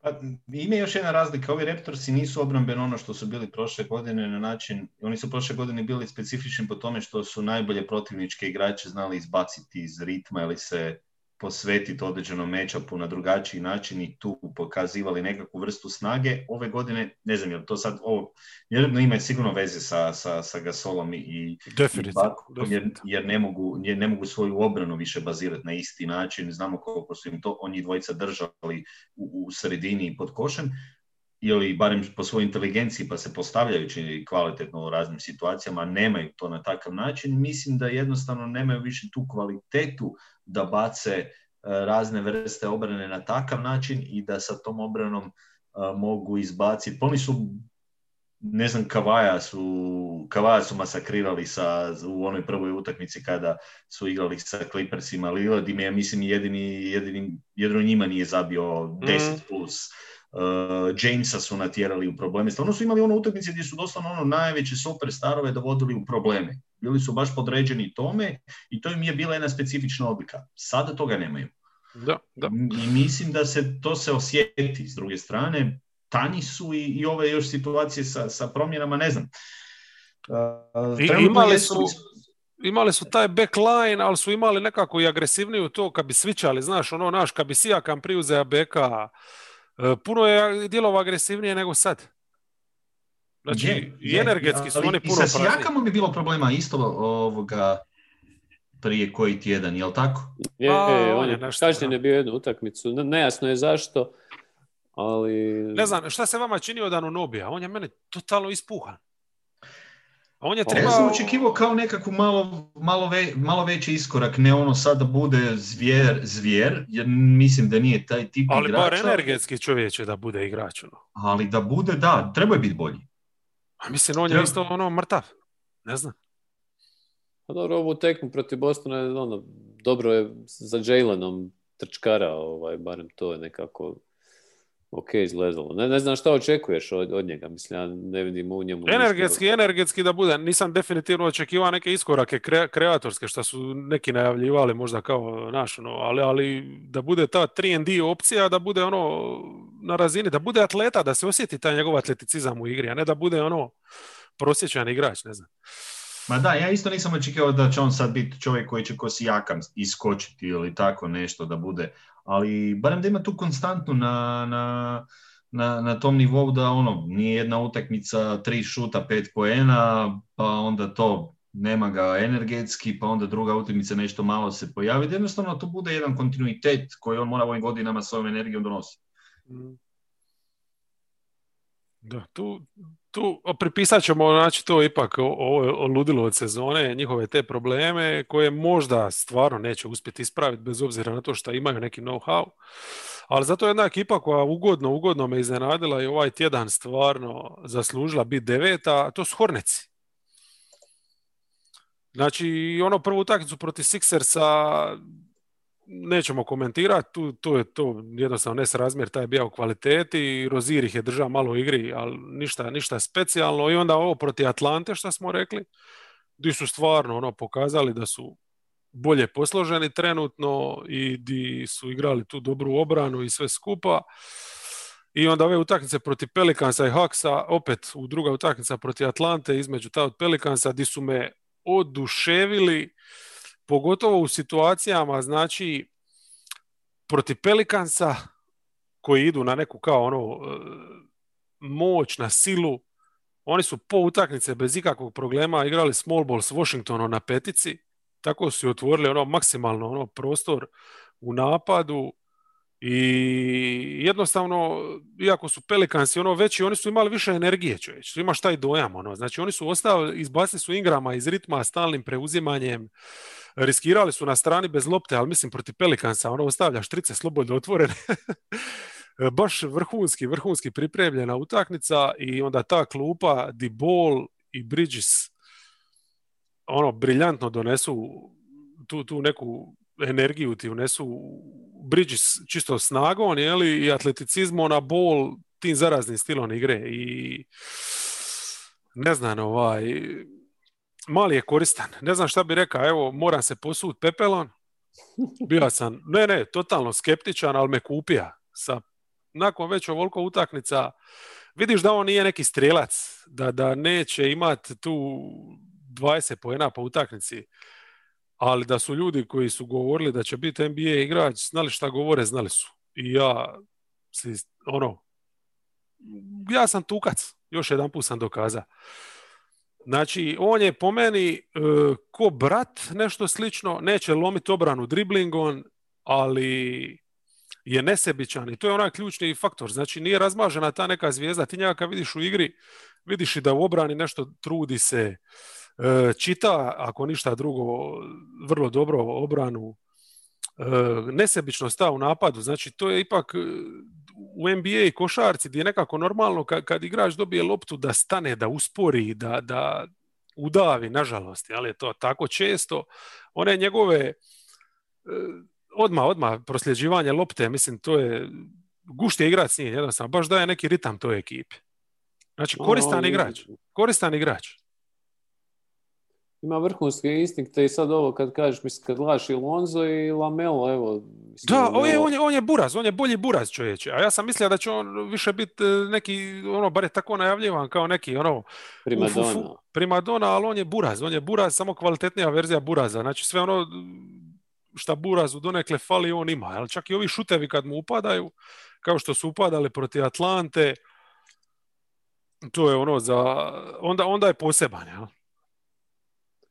A vidiš, nije obojica, mislim da nema tog nesretnog oca, oni su jako dobri timski igrači, vrlo zahvalni. Ne znam, pitanje je sad kako će, recimo, Lamelo, u kojem smjeru će se njegova igra razvijati, ali recimo Lonzo je kvalitetan obrambeni, zna povući kontru, naučio je šutirati, ispravio šut. Mislim, radio je na sebi, stvarno nema šta reći čovjeku. A Lamelo, što kaže, zaraznata igra, mislim da je to samo dobro može donijeti momčad gdje ti imaš more individualaca na parketu i on kad vidiš, to je ta, ne znam, to je ta Ricky Rubio Rondo, nekakva škola, ta playmakerska gdje se gleda uvijek slobodan igrač i super, svaka čast. Malo ne sviđam se to sa Bridgesom, kad je, super mi je ta postava Bridges, PJ Washington i Lamelo i onda dva neka vanjska, Hayward i ne znam, Rozier, to je.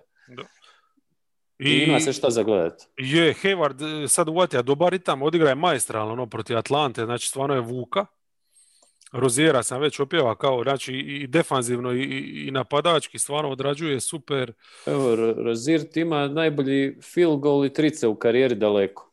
Ono, baš uživa, ono, baš su klikli nekako i evo Washingtona sam posrao ono, u prvom tjednu da me razočara, međutim, evo baš u ovim utakmicama možda nije agresivan toliko u napadu, ali je koristan, pazi, igrat, dosta su ga sad znači koristili u toj ulozi petice, šta on nije, ni podrazno, ali odradi. Stvarno su ono momci s karakterom, znači Borrego ovdje za ovo što je posložio, a trenutno, ako ostanu ovako u komadu, u ovom ritmu ova ekipa, oni su play-in definitivno. Ja mislim da su 8 moguće. Moguće. Jer evo ispada da Graham koji je bio prošle godine hit, a on već jedno dulje vrijeme jako loše šutira. To nije sad samo slučaj ove sezone, nego kraj prošle sezone i to je konstantan pad i to ne bih rekao više da je sada jedan mali uzorak nego veći uzorak i mislim da bi on tu mogao biti prvi bivši, jer realno oni su Lamelu dobili Haywardu kreaciju, 2 najbolja kreatora koje do sad imaju, sa ovakvim iskorakom Roziera i Washingtonom koji čak može skupiti blokada, vidjelo se protiv Atlante da i tu može pomoći. Oni imaju sasvim pristupnu nezgodu i meni Caleb Martin snajper. Jedan solidan igrač koji može pomoći i zna igrat košarku. Nije neće uzeti neke glupe šuteve, raditi gluposti po terenu i Borrego je pokazao već kvalitete, samo nije imao ovakve igrače do sada. I mislim da bi ovi Hornici, osim što su interesantni za gledati, da bi mogli, kako sezona odmiče, rasti, jer definitivno imaju sad, ispada da su i Hayward i Rozier u najboljem momentu nakon dugo vremena, odnosno Rozier najbolje do sada uopće, a Hayward od Jute. Barem ovo malo... Ovih nekoliko utakmica. Da, barem nekoliko utakmica, očito kad su mu se dale veće ovlasti, ovdje opet on je nekakav stari, u Bostonu očito nije mogao dobiti takvu priliku, niti bi mogao, ali sad ga gledamo u jednoj sasvim dobroj ulozi, mislim, nije čovjek izgubio košarkaški IQ, to se ne može izgubiti, to je imao, ali stvar je u tome da je sad bila je ona jedna manja ozljeda na početku sezone, već sam se pobojao da će biti, s jedne strane sam odahnuo i rekao, evo sada neka navijači Hornica, ako ih ima, slušaju svakih par dana kako je Hayward ozlijeđen i kako neće igrati i da je upitan, ali evo na kraju ispalo sasvim suprotno, čovjek igra puno bolje nego što je to bilo u Bostonu. Kakav dis, ako ima navijača Horneca. Pa dobro, čuj, ima neko koji je možda u 90-ima navio za Hornets jer su mu se svidjeli Larry Johnson, Alonzo Mourning. Pa ne, samo kažemo kako može. Tako. Sjećaš se kako su zviždali Cody Zeller. Draft piku. Ja se uvijek nadam da ima jedna duša koja navija za jednu momčad za koju uopće ne mislimo da postoje navijači ili netko, tako da... Sigurno postoje. Oni u svakom slučaju trenutno su stvarno u optimalnom nekom izdanju, to isto treba uzeti u obzir, znači jedna mala ozljeda ovdje može puno toga poremetiti, ali eto, meni je od svega u principu činjenica da je Lamelo koristan igrač najveći šok i to ih ipak malo podiže taj plafon, jel? Ajmo ove još sad riješiti, znači Orlando San Maka ispod 10, Orlando ni kriv ni dužan, ovdje mislim ozljede ih deru, jel?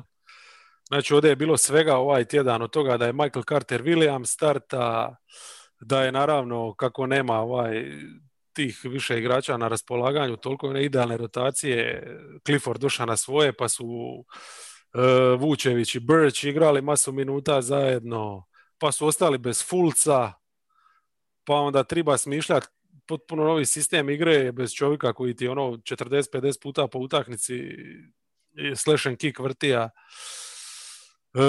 Ne znam, dobili su Cleveland 2 puta, jer Cleveland je još gorem stanju od njih bio što se tiče ozljeda, ali protiv Rocketsa i Mavericksa nisu imali nikakve šanse, znači njima sve ovisi sa o tome zdravstvenom kartonu kako će biti. Čak je ovaj Carter Williams sad out, znači sve je na Rossu i Rašanu i Gordon je bio isto jednu utakmicu, ode out. Mislim da ako imate šta dodati, ako ne idemo odmah dalje. Pa možeš dalje, odnosno meni je jedino žao te ozljede Fulca, stvarno je počeo pokazivati dobre stvari i to mi je jako drago jer realno bio je već malte ne otpisan kompletno, a konačno nam se pojavio, tako da evo, šteta za ovu povredu i cijelu ovu priču, jer nažalost, ja mislim da Orlando sa ovakvim Fulcom i da je Isaac tu zdrav, to je bila sasvim dobra ekipa sada za gledati. Zamisli sada situaciju, dobiješ Fulca, imaš Isaaca koji je taman pokazao super stvari prije povrede, oni bi ovdje imali i tekako materijala sada za bolje stvari, jer imaš tog Furnjera, možeš baciti ulogu šestog igrača koji će ulaziti s klupe i zabijati. Ako treba... I zamisli da je Bamba još eventualno iskoristio. Eventualno da je on još tu malo živnuo, to bi bila stvarno grupa koja onda odjednom ima i širinu. Ali eto, nekako mi se čini da će padati kako će sezona zbog ovih situacija odmicati. Jedina sreća za Fulca je da je potpisao taj ugovor pa se barem financijski osigurao. Da.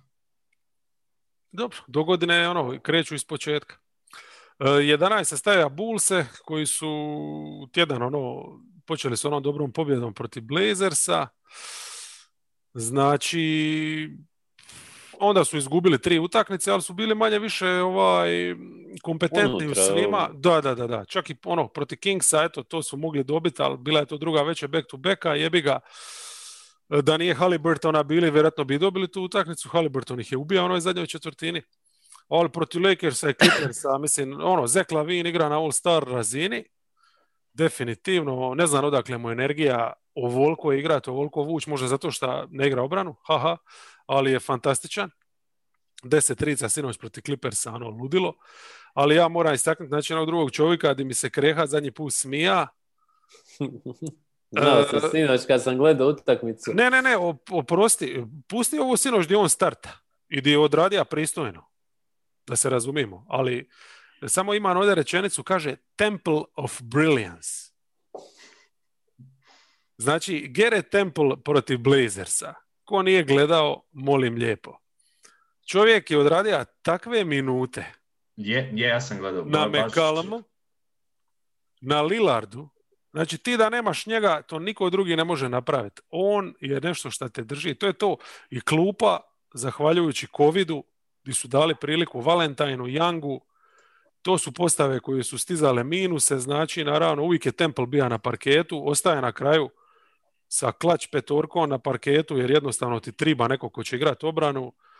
Znači, preporodija ih je i daje je taj neki balans. Balans je bitan. Dobili su balans, ali pazi, Temple osim obrane, on je u napadu onaj jedan kratki period, ja ne znam, to je bila treća četvrtina ili već četvrta, čovjek je spojio onih par teških šuteva u egalu kada su imali problema, doslovno kada dobiješ njega koji može pokriti ove koje si spomenuo sve od Portlanda u obrani i onda ovako da ti još da u napadu, mislim da bolje nije moglo za, Temple, govorimo o Templeu. I pogodio je sa Youngom u ovom klaču umjesto Cartera u obrani u više utakmica, doduše, ajde sad su ove neke izgubili, iako su dobro izgledali protiv Clippersa. I ono što se meni sviđa kod Bullsa, ovo što sam gledao, ide im lopta, Kobe bijeli ima dobre momente, i čak ovu zadnju utakmicu čovjek je razigravao, odnosno zadnje dvije, ko da je, a njega su najviše osporavali upravo to razigravanje. Snalazi se u toj roli sve više i više. Sve više se snašao u toj roli, osim ovog napada, znali smo da ima taj brzi ulaz i da se može sjuriti tu izvući odmah, ima taj šut, ali kada je nadodao ovo i ta situacija gdje su nesebični meni najveći plus na neki način, sasvim pristojno, mogli su bolje proći ovim nekim utakmicama, iako su izgubili, ali meni je već ovo puno bolje nego što je bilo pod prethodna 2 trenera.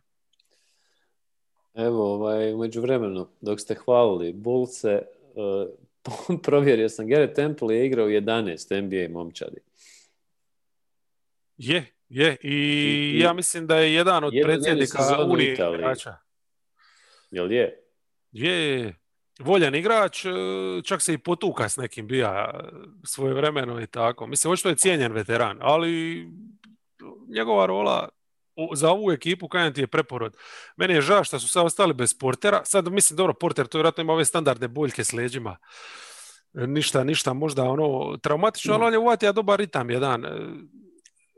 On će im nedostajati, vjerovatno, možda će biti problem kad se vrati Markkanen, opet kako njega uklopiti. Ja mislim, ne vjerujem njima, ali dalje ne vidi ništa specijalno u Carteru. Znači, rupe te pod košem će ostati ovo ono, ali evo, dobili su bar nešto to malo energije za 48 minuta, dok imaju ovih par veterana. Pa da se bore za ovo 10. mjesto, zašto ne? Mislim, za Lavin, opet, ako ćemo gledati realno, da on nije sad na ovom nekom suludom ritmu, možda u ovim utakmicama ne bi bili ni blizu, jel?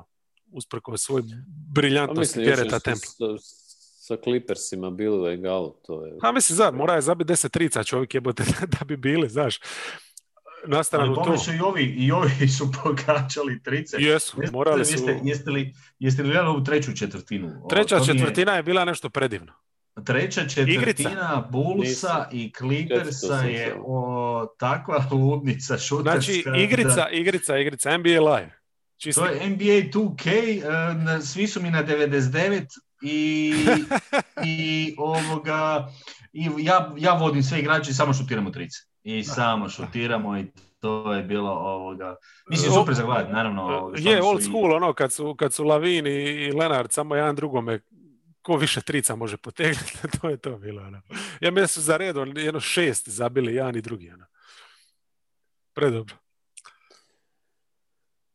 Dobro. 12, jadne Vizarce sam bacio na 12 zato što, ne znam, mislim, samo nižu te poraze i jebi ga, ne izgledaju dobro. Ovo sad, mislim, Bryant, vjerojatno njegov izostanak neće biti toliki minus jer dobit ćeš nešto od Wagnera napadački, nećeš dobiti tolike postotke šuta i Lopez nije toliko ipak pokretan da trči tako u tranziciji, ali dobro, šta je, tu je. To i ne bi smija biti toliki problem, njima je puno veći problem. Bile uvatio odličnu formu, ali 60 poena protiv Sixersa nije bilo dovoljno. Nije bilo dovoljno što je odigrao odlično protiv Bostona. Jebi ga, mislim, ne možeš imati tako katastrofalnu obranu i nadat se ičemu. Sreća njihova što i Bulls ima jednako tako manje više katastrofalnu obranu, jel? Tako da, ne znam, sad je pitanje koliko će Bill izbivat, vjerojatno neće dugo, ali s druge strane... Mislim, on ti je kliran, ja mislim. Znači vraća se. S druge strane, Westbrook me nimalo ne oduševljava i iako ga odmaraju na ovim drugim večerima back to back, mislim da bi možda ne bilo loše da ga odmaraju malo češće. Jer ne znam šta je išta specijalno od njega dobiju. Mislim da je itekako zaslužan za ovaj užasno negativni skor i tako. Mislim, ekipa koja borit će se za play-in, ali ne vidim tu apsolutno ništa. Ja sumnjam na play-in možda, ali dobro, ovisi. Meni su definitivno razočarali, ali evo, već si spomenuo, ne znam uopće šta bih rekao za njih, s obzirom da imaš, mislim, trebaš na ovakvom istoku, ako imaš Billa i Westbrooka, kakvi god da bili, moraš bolje izgledati. Samo malo obrano da je posložiti, ništa drugo. Ali ne posloženo je to, ok, sad im se dogodila i ozljeda Bryanta, mislim da će ih to nazadovati. Inače, mislim da je Temple jedan od tih 11 igrača, 11 klubova. Je. Teško je fulati. Da. Mislim, njihova obrana je opjevano loša. Evo, protiv File su primili 82 u poluvremenu. Da, nevjerojatno. A šteta je, Bill, recimo, išao sam gledati njegove brojke. Mislim, ima najbolje brojke u karijeri, što je stvarno, znači, unatoč tome što još više šutira i sve ima veću odgovornost, on 35 poena, 5 skokova, 4 asista, da se posluži ovim staromodnim principom, skoro 50% iz igre, 38%, 37%, mislim, ovo je stvarno tračenje njegovih najboljih godina, evo, nemam šta drugo reći. Mislim, da gledaš kako on igra ko mačka, kako se kreće kroz blokove, koja je to lakoća za bijanje i sve ovo je jebena tuga da je on u Washingtonu ovako. Mislim, pazi, oni super prođu kada prime manje od 120, mislim, od 120 koliko to prolazi. Ne znam, Da su pametni, u izlog bi stavili Lipo Bila i okrenuli stranicu. Ali jebi ga. Šta je tu je? Ili da su prije malo inteligentnije gradili momčad sa raznim Michael Bridgesima i to. Da. Primaju najviše u ligi, tako da nemamo šta dalje pričati. Da, evo Nikse sam stavio iza njih čisto zbog pedigreja. Iako su Nixi ovaj tjedan isto imali lipih bljeskova, znači... Nezasluženo nisko, odmah ću reći. 4. obrana lige. Dobro, mislim, pazi, u ligi u kojoj ako se u ligi od 30 ekipa, ako se 4 trude, a ti si 4. i nije neki uspjeh. Cleveland je prva. Mislim, to sve govori, jel? Šta to govori o našim rankingsima? Gerard, ti ideš od najlošijih prema najboljima u biti. Da. Nikse sam baš razmišljao, mislim, mene su prvo iznenadili su me kad sam ih pogledao prošli tjedan malo ozbiljnije, da su relativno kompetentni, ali jasno, to sve ima svoje limite, jel? Znači, opet sad ako bi govorili o tome, jesu li for real ili full of shit, skloniji sam tome da su full of shit, ali opet nisu očajni. Znači, ipak tu neka struktura postoji. Sad ta struktura je bazirana na tome da imaš goniča robova za trenera koji koristi rotaciju 6 igrača i tako. Mislim, njemu ne treba COVID protokol da igra sa 6 igrača. Ali, evo, Randall protiv Atlante je bio ludilo. Znači, čovjek igra sezonu života, zna se zašto, jel? Treba zaraditi ugovor da možeš opet se vratiti burgerima. To je sve u redu, ja to poštujem. Lipo je to posloženo, to sam već prošli tjedan govorio da se ne ponavljam, znači sa Peytonom i Bereton i trude se defanzivno, jel? Znači, dobili su Riversa ovaj tjedan u ovoj drugoj utakmici, znači koju su dobili nakon Atlante, to protiv Jazza. Krenula je ta energija koju je Rivers, mislim, u završnici čovjek nije mogao promašiti šut. Odigra je utakmicu, vjerojatno neću reći karijere, možda ih je ima boljih, ali odigrao zadnjih, 3-4 godine najbolju utakmicu. Dobija je tu partiju. Bilo je tu momenata, što je isto za svaku pohvalu, znači tu i tamo koja šihtica za Knoxa, gdje pokaže da bi mogao biti, ako ništa drugo, neki šuter. Pa ovaj mali Quickly je dobija par tako minuta. Ali sad već ove 2 poraza protiv Thundera i Nuggetsa, igranje sa 6 igrača ti se nije isplatilo. Znači, protiv Thundera koji igra sa 2 dobre postave, koji ista ekipa ko ti koja se trudi, jednostavno si bija lošiji. U sudaru 2 loše ekipe ti si bija gori. Jebi ga. I plus došao ti je Diallo i izborio se za ugovor do godine u Knicksima, ako ne uvate Terensa Clarka na draftu, s Kentuckya mogu dovesti Diala. Simpatično mi je to bilo nadmetanje da je baš protiv Knicksa odigra tu partiju. I protiv Denvera, šta reći, mislim, klupa Denvera je dobro izgledala protiv njihove klupe, tako da to valjda sve govori.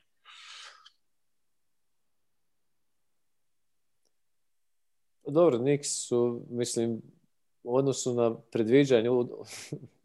Da, ne moramo to, nego ako si šta vidi, a u ovom tjednu... Pa meni je interesantno da, recimo, razmišljamo dok je Austin igrao ovu, što kaže, partiju života ili zadnjih par godina karijere, da je on zapravo na neku ruku stvarno idealni tipsov back, onako, znaš, igra na oba kraja parketa, mlati se, znaš, izvuko je tu, recimo, bacio se pred Treja, izvuko je ofenzivni faul, sve te neke sitne stvari koje Tibbs cijeni i dobro, mislim da je za promjenu ova momčad ima nekog smisla i recimo Barrett i Mitchell, recimo njihov two-man game neki bi možda mogao biti neki potencijal za budućnost.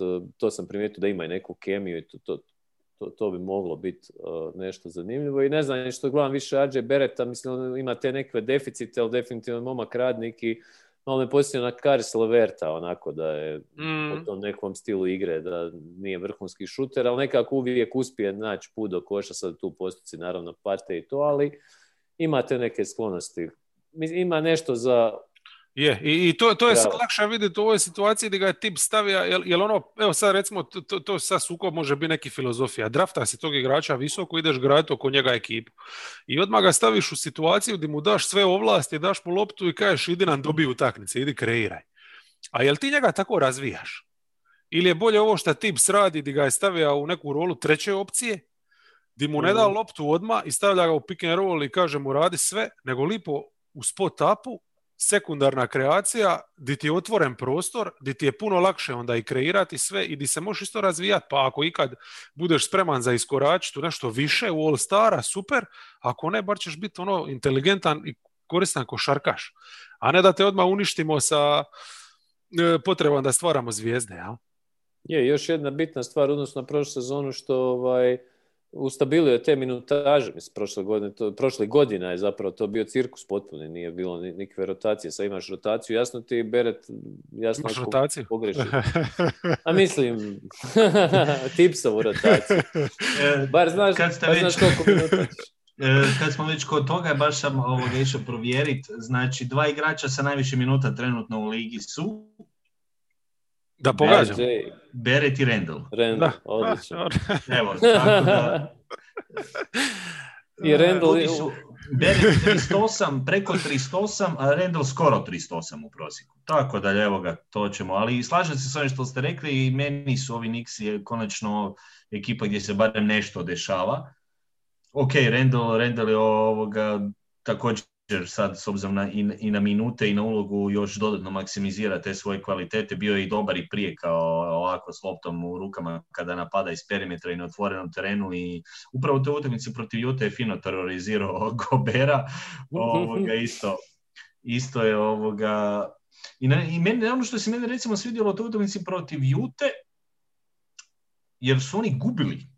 Nešto što se kod Knicksa inače potpuno raspadalo prije, oni su se dosta dobro vraćali u toj utakmici. Postepeno onako, nekako i ta obrana je malo bolje. Ok, pojavio se Rivers sa svojim Durant, Irving, ne znam kako bih nazvao učinkom u onoj završnici. Čovjek je zabio stvarno sve što je zamislio. To se neće naravno dešavati, ali... Meni se barem tu malo više stvari sviđa nego što prije, nije bilo nikakve jasne ideje što, kako, pa ovdje barem za početak imaju nešto, pa onda na tome mogu dalje graditi ili probati dalje razvijati. U kojem smjeru će ići, Beret još šuterski treba narasti, ali dobar i i oni Payton su dobro napadali reke, dosta su agresivni u tim ulazima i dobivaju tu nešto. Još kad se spomenuo Bereta, još je on u jednom intervjuu rekao da im misli da ekipi pomaže to što se igra bez gledatelja, pa evo. Iskreno, cijenim to.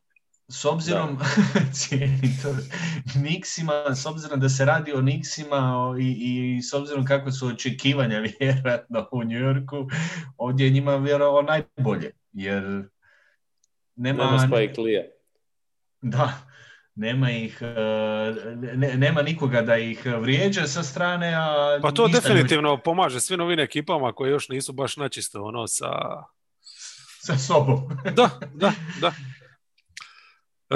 Cleveland je jedna od tih ekipa, krenuli su dobro u sezonu, nažalost ozljede su i sad ostavile, mislim da ovaj tjedan ne treba ništa specijalno ni komentirati, 2 poraza od Orlanda, bez igdje ikoga, mislim Nemaju bekova. Ne, mislim, užas. Znači, igrali su u jednu utakmicu su bili, znači, Drummond, Nance i McGee. Je, to je... I protiv Grizzliesa su isto masu koristili, čak još i više. Jedino što protiv Grizzlija je Nance imao onu snajpersku ludu večer, pa eto to nekako prošlo. Ali ništa ne funkcionira osim te obrane. Ona je recimo protiv Bucksa ovoj zadnjoj utakmici u tjednu stvarno dobro isto izgledala. Namučio ih je Dre dok je bio na parketu, ali problem je bio šta nije mogao ostati 48 minuta i Bucksi su baš pogotovo onim periodima kad bi on sija, to je doslovno bilo 7-8 minuta, napravili razliku potpuno. Mislim, eto, ako ništa drugo da on bi mogao ostati u Clevelandu. Jebi ga, uvijek je problematično da takvim igračima koji igraju samo kad treba zaraditi ugovor lovu, ali mislim da njima to u fazi u kojoj su poprilično pametno, ali na šta će je drugo potrošiti. To je to što se njih tiče. Čovjek što zaboravio Detroit rangirati. Detroit je 15, ali ako ima ko šta dodati o Clevelandu... Pa meni ono što je razlika recimo u odnosu na prošlu sezonu, ali dobro, to se ticalo više onog prvog tjedna kada su još bolje izgledali, je da su bili poprilično više šerali loptu, odnosno bili su više momčadski igrali nego što je to bio slučaj. Znamo kako su Sexton i Garland bili. Oni su napredovali, ali jebi ga, mislim, lako ti je šerat loptu kad imaš bekove. Sad trenutno... Sad trenutno nemaju... Diandre sve. Iako u ovoj situaciji, naravno, to se onda raspadne, ali evo, to je jedna promjena u odnosu na Cavse od prije. Stvarno oni su stvarno i defanzivno se posložili i očito su dobro odradili te neke pripreme kakve god ne bili. Nema šta. Da, i još jedna interesantna stvar, kad smo pričali o minutama, o Knicksima i obrani Knicksa, kako su Cavsi slični po jednom i drugom. Naime, kad smo kod minuta čak 4 igrača Clevelanda su top 20. Znači, gotovo petorka im je u top 20 po minutama i tu i ovaj Okoro dobiva čovječe više od 35 minuta. Je. Propustio je do duše dosta utakmica. On sad se bio je ozlijeđen, ali on im je kao jedan od tih koji obrambeno može više pozicija pokrivati. Očito ga odmah ga računaju da im je dosta važan, pogotovo kad imaš ovu dvojicu koji su ti ball handleri, onda im treba jedan takav baš, naravno. Koji će tu šutnuti te dvije lopte koje dobije, ali šta može pokriti bar 3 pozicije na drugoj strani, tako da je tu jedan plus. Mislim da isto su napravili barem jedan iskorak u igrački u odnosu na ono loše što je bilo prije, tako da kao i Knicksi su mi negdje po tom nekakvom barem maloj promjeni na bolje. Naravno sad kako će to se dalje razvijeti, to ćemo vidjeti. Da, ekipa koja nikakvih promjena na bolje nema je Detroit, znači dobro, mislim, raspored stvarno nije bio naklonjen ovaj tjedan, 3-1 je još, odnosno 1-3 je i dobro kad imaš 2 utakmice protiv Bucksa, Sunsa i Jazza, ali ništa tu specijalnog nije bilo za vidjeti, jel? Mislim, dobra stvar je što im se ozlijedio ovaj mali ruki, Hayes, koji stvarno nije dorasta toj roli, možda i što je ozlijeđen, možda i što je totalni flop, ne znam. Uglavnom, šta više tih veterana, to je sve dobro, ali ti veterani, jebi ga, kajem ti šuterski, ne mogu ništa zabiti, tako da za ludu, eventualno protiv Phoenixa je bila ta pobjeda jedan zanimljiv moment, iako bi to možda prepisao više činjenici da su Sunsi se tu pogubili, ali oni su znači tamo odigrali u jednom trenutku, u drugom poluvremenu čini se samo zonu. Phoenix više nije zna kako napast. Mislim, nevjerojatno, koliko puta smo to već i lani spominjali to, ali evo, izbacite iz ritma, tražiš neka rješenja u napadu umjesto da igraš svoju standardnu igru. Za to vrijeme ovi su ušli lagano u utakmicu i na kraju su i zabili neke trice kad je tribalo u tom produžetku, točnije B je zabija nešto i tako. Grant je igra dobro i Grant je jedino nešto i odigrao protiv Jazza, ali isto jedna utakmica gdje su katastrofa izgledali, mislim 33% šut iz igre. Ne znam. Da, ta protiv Phoenixa tekma je bila interesantna, ne znam, mene to uvijek baš razmišljam kako je to, da li je gostovanje u Detroitu usred zime ovako, isto ko što i Denver ima neku prednost domaćeg terena, samo što Denver ima tu visinsku prednost, a ovi imaju tu opću depresiju tamo. Nizinsku, jer to su zafrkane tekme. Ne znam, meni se svidjelo to što kod Detroita recimo uspio sam i nešto povolat prošli tjedan, da su te ozljede, pogotovo Hayesa, otvorilo su malo minute i Beju i Sviju. Jednostavno baš prodiše ta momčad kad su ova dvojica na parketu, nisu sad baš previše, ali imaju neke minute. A Grant je, pa evo ne znam, ja sam stvarno bio skeptičan oko tog njegovog dolaska u momčad, ali evo, frajer je, baš sam išao gledati sad, jer dobro izgleda ovako kad igra i sada pita naravno koliko može biti konzistentan. Evo, on je poduplao broj šuteva, odnosno recimo prošlu sezonu i uglavnom je držao isti field goal i trice, što je velika stvar, ali što je još zanimljivije, što je podigao slobodna bacanja, osim što je povećao broj ovih free throw attempts, koji mi je uvijek neki dobar indikator agresije nekog igrača i to želiš imati kod ključnog igrača, on je za 10% poena, 11% poena bolji, 75% slobodni na 86%, što je stvarno, mislim, uzorci su još mali, ali obećavajuće, to ne izgleda sad to baš tako blesavo, tako da Da. Ne znam zašto je Detroit na zadnjem mjestu. Ma mislim, kod njega jedini problem je taj tunnel vision, jel sad znači ti...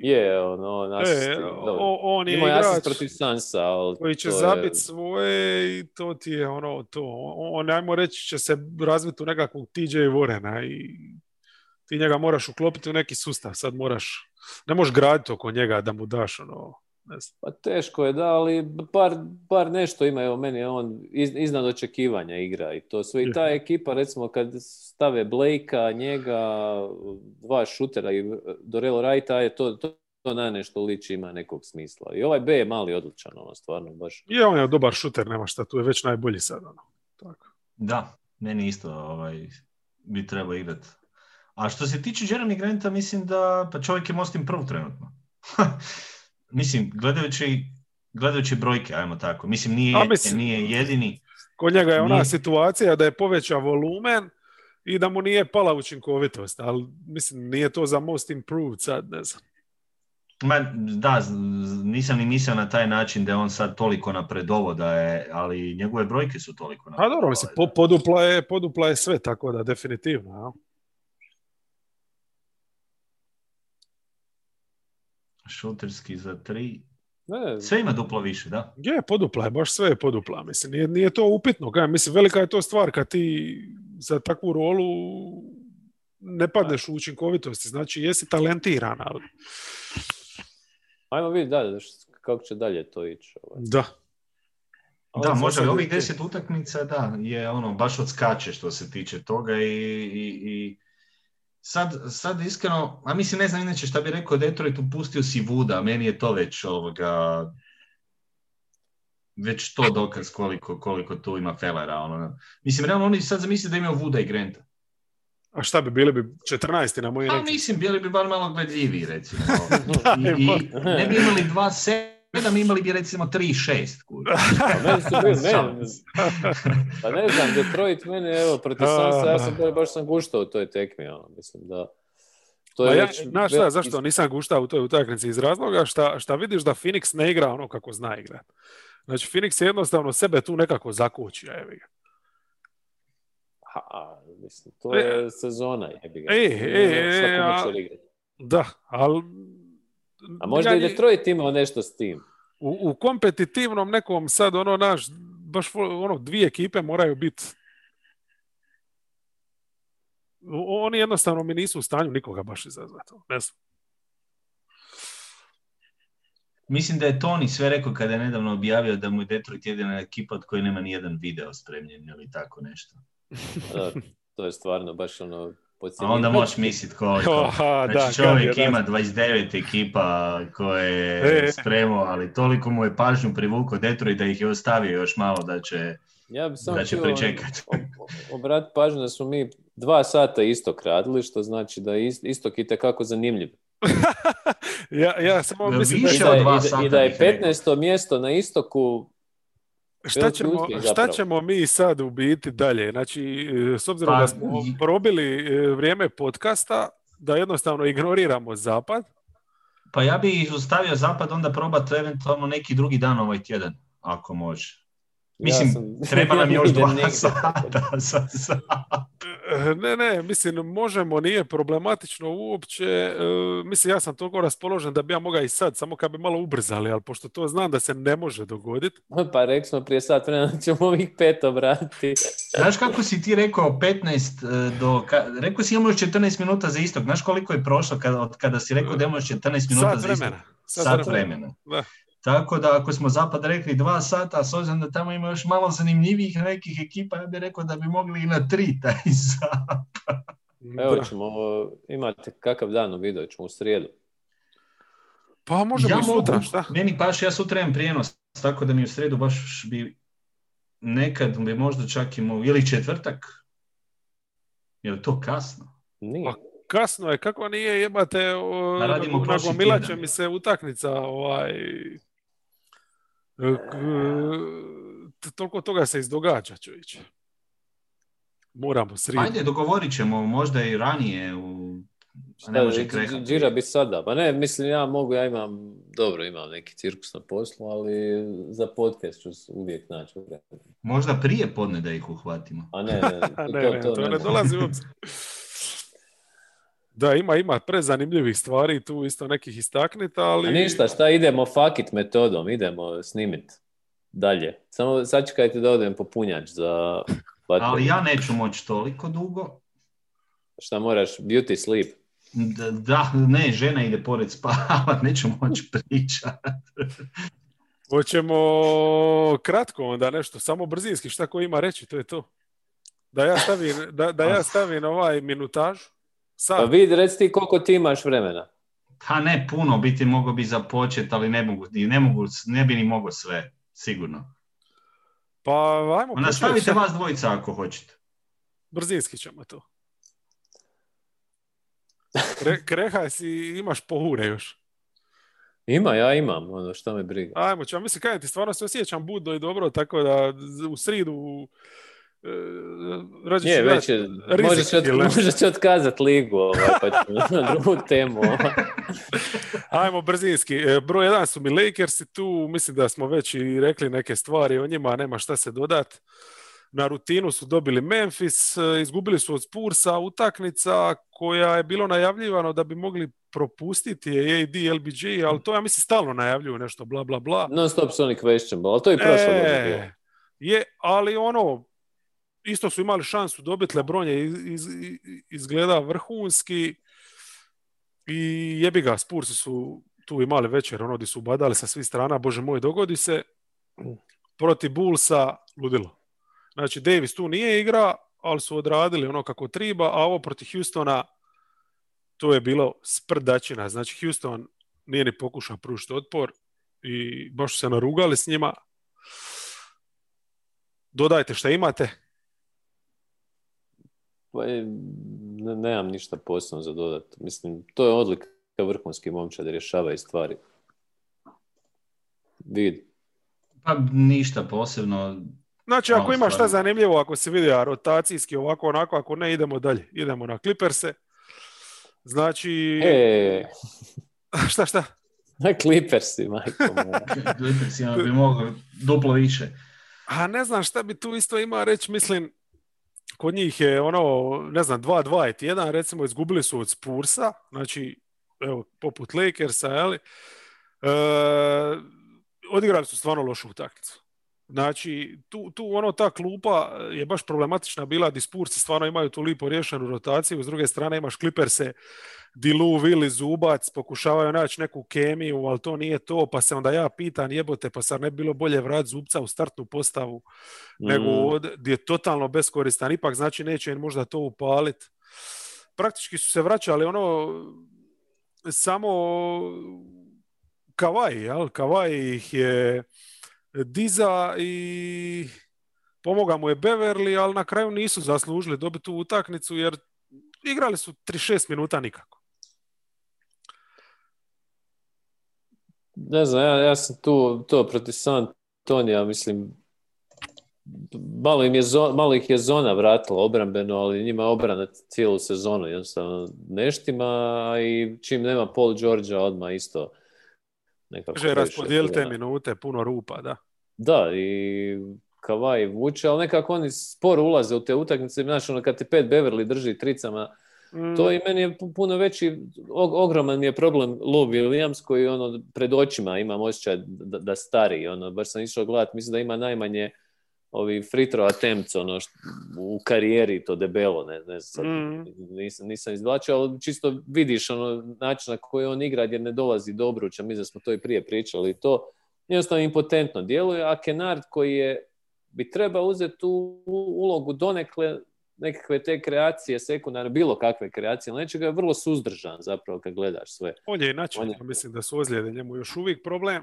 Pa možda, ali nije mi, mislim opet, da, ne znam. Ne možda je to, sviđa mi se te minute sa Jacksonom, isto, previše Jacksona. Sad su ga izbacili, ja mislim, u zadnju tekmu. Ali je, i tri. Da, nije bio više u... Ali recimo, da nešto dobro reći u njihovu korist, da ta utakmica protiv San Antonija, može čak i ova protiv Chicaga koji su dobili nekim slučajem, da im je to škola neka, ajmo reći. Mislim da ova momčad traži identitet i ovo me služi regularna sezona i prošlu sezonu su završili kako jesu, ove sezone očito će morati biti malo drugčiji. Mislim, Rivers je prepopustljiv, ja mislim, bio trener i sve, ali možda ima šansu zauzeti neki čvršći stav, malo tu ukazati na neke stvari, jer... Pa imali su dobrih momenata, meni je otvaranje sezone za njih bilo super, odnosno već nekakav pomak, malo je bolje ta lopta išla u napadu. Vidi, ako misliš da ikad završimo ovo, nemoj ići na otvaranje sezone, drž se ovog tjedna, mi smo sezonu već prošli. Znači, drž se tjedna. Pa evo, znači, nikad nećemo završiti. Ja ispričam o Clippersima pa se i onako gasim, tako da... da, ostali još bar play-off.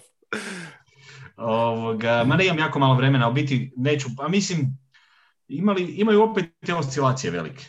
Ovo protiv Warriorsa mi je stvarno na neki način vratilo sjećanje na Denver. Pa, šta nije isto to bilo? Mislim, onako ispustiti bez ikakvog reakcije išta, užas čovječe. To znači da mentalno postoji problem isti. Apsolutno. Ništa drugo nego mentalno, a opet ako mentalno postoji taj problem, onda očito nisu oni to još sa sobom razrešili dosta tih stvari. I onda ako će se to ponavljati... Ja sam mislio da ti je Harrell, kako je prošle godine, očito je bilo to razdvajanje u toj slačionici između starih Clippersa i novih, i mislio sam da je Harrell taj kolovođa, ajmo reći, nekog tog nezadovoljstva i da su ga zato tako se olako riješili, ali očito ima nešto tu potpuno drugo u toj ekipi.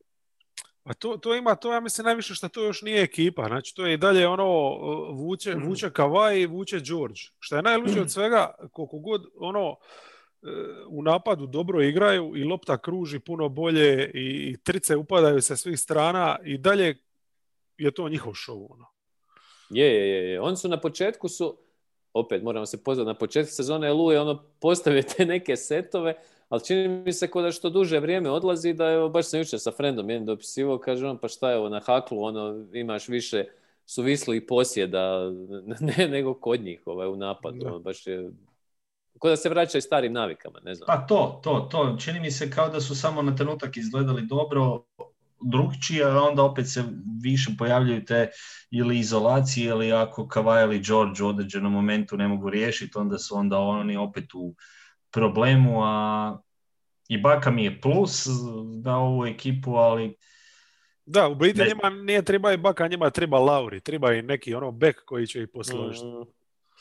Da, jednostavno su ovo što je Kreha rekao, Lu pada, Beverly nije ni blizu takva nekakva priča. Beverly je jako koristan, čini mi se zdraviji nego dugo vremena što je bio, ali on je 3&D igrač. Rastrčaniji je, da, on je 1&D igrač.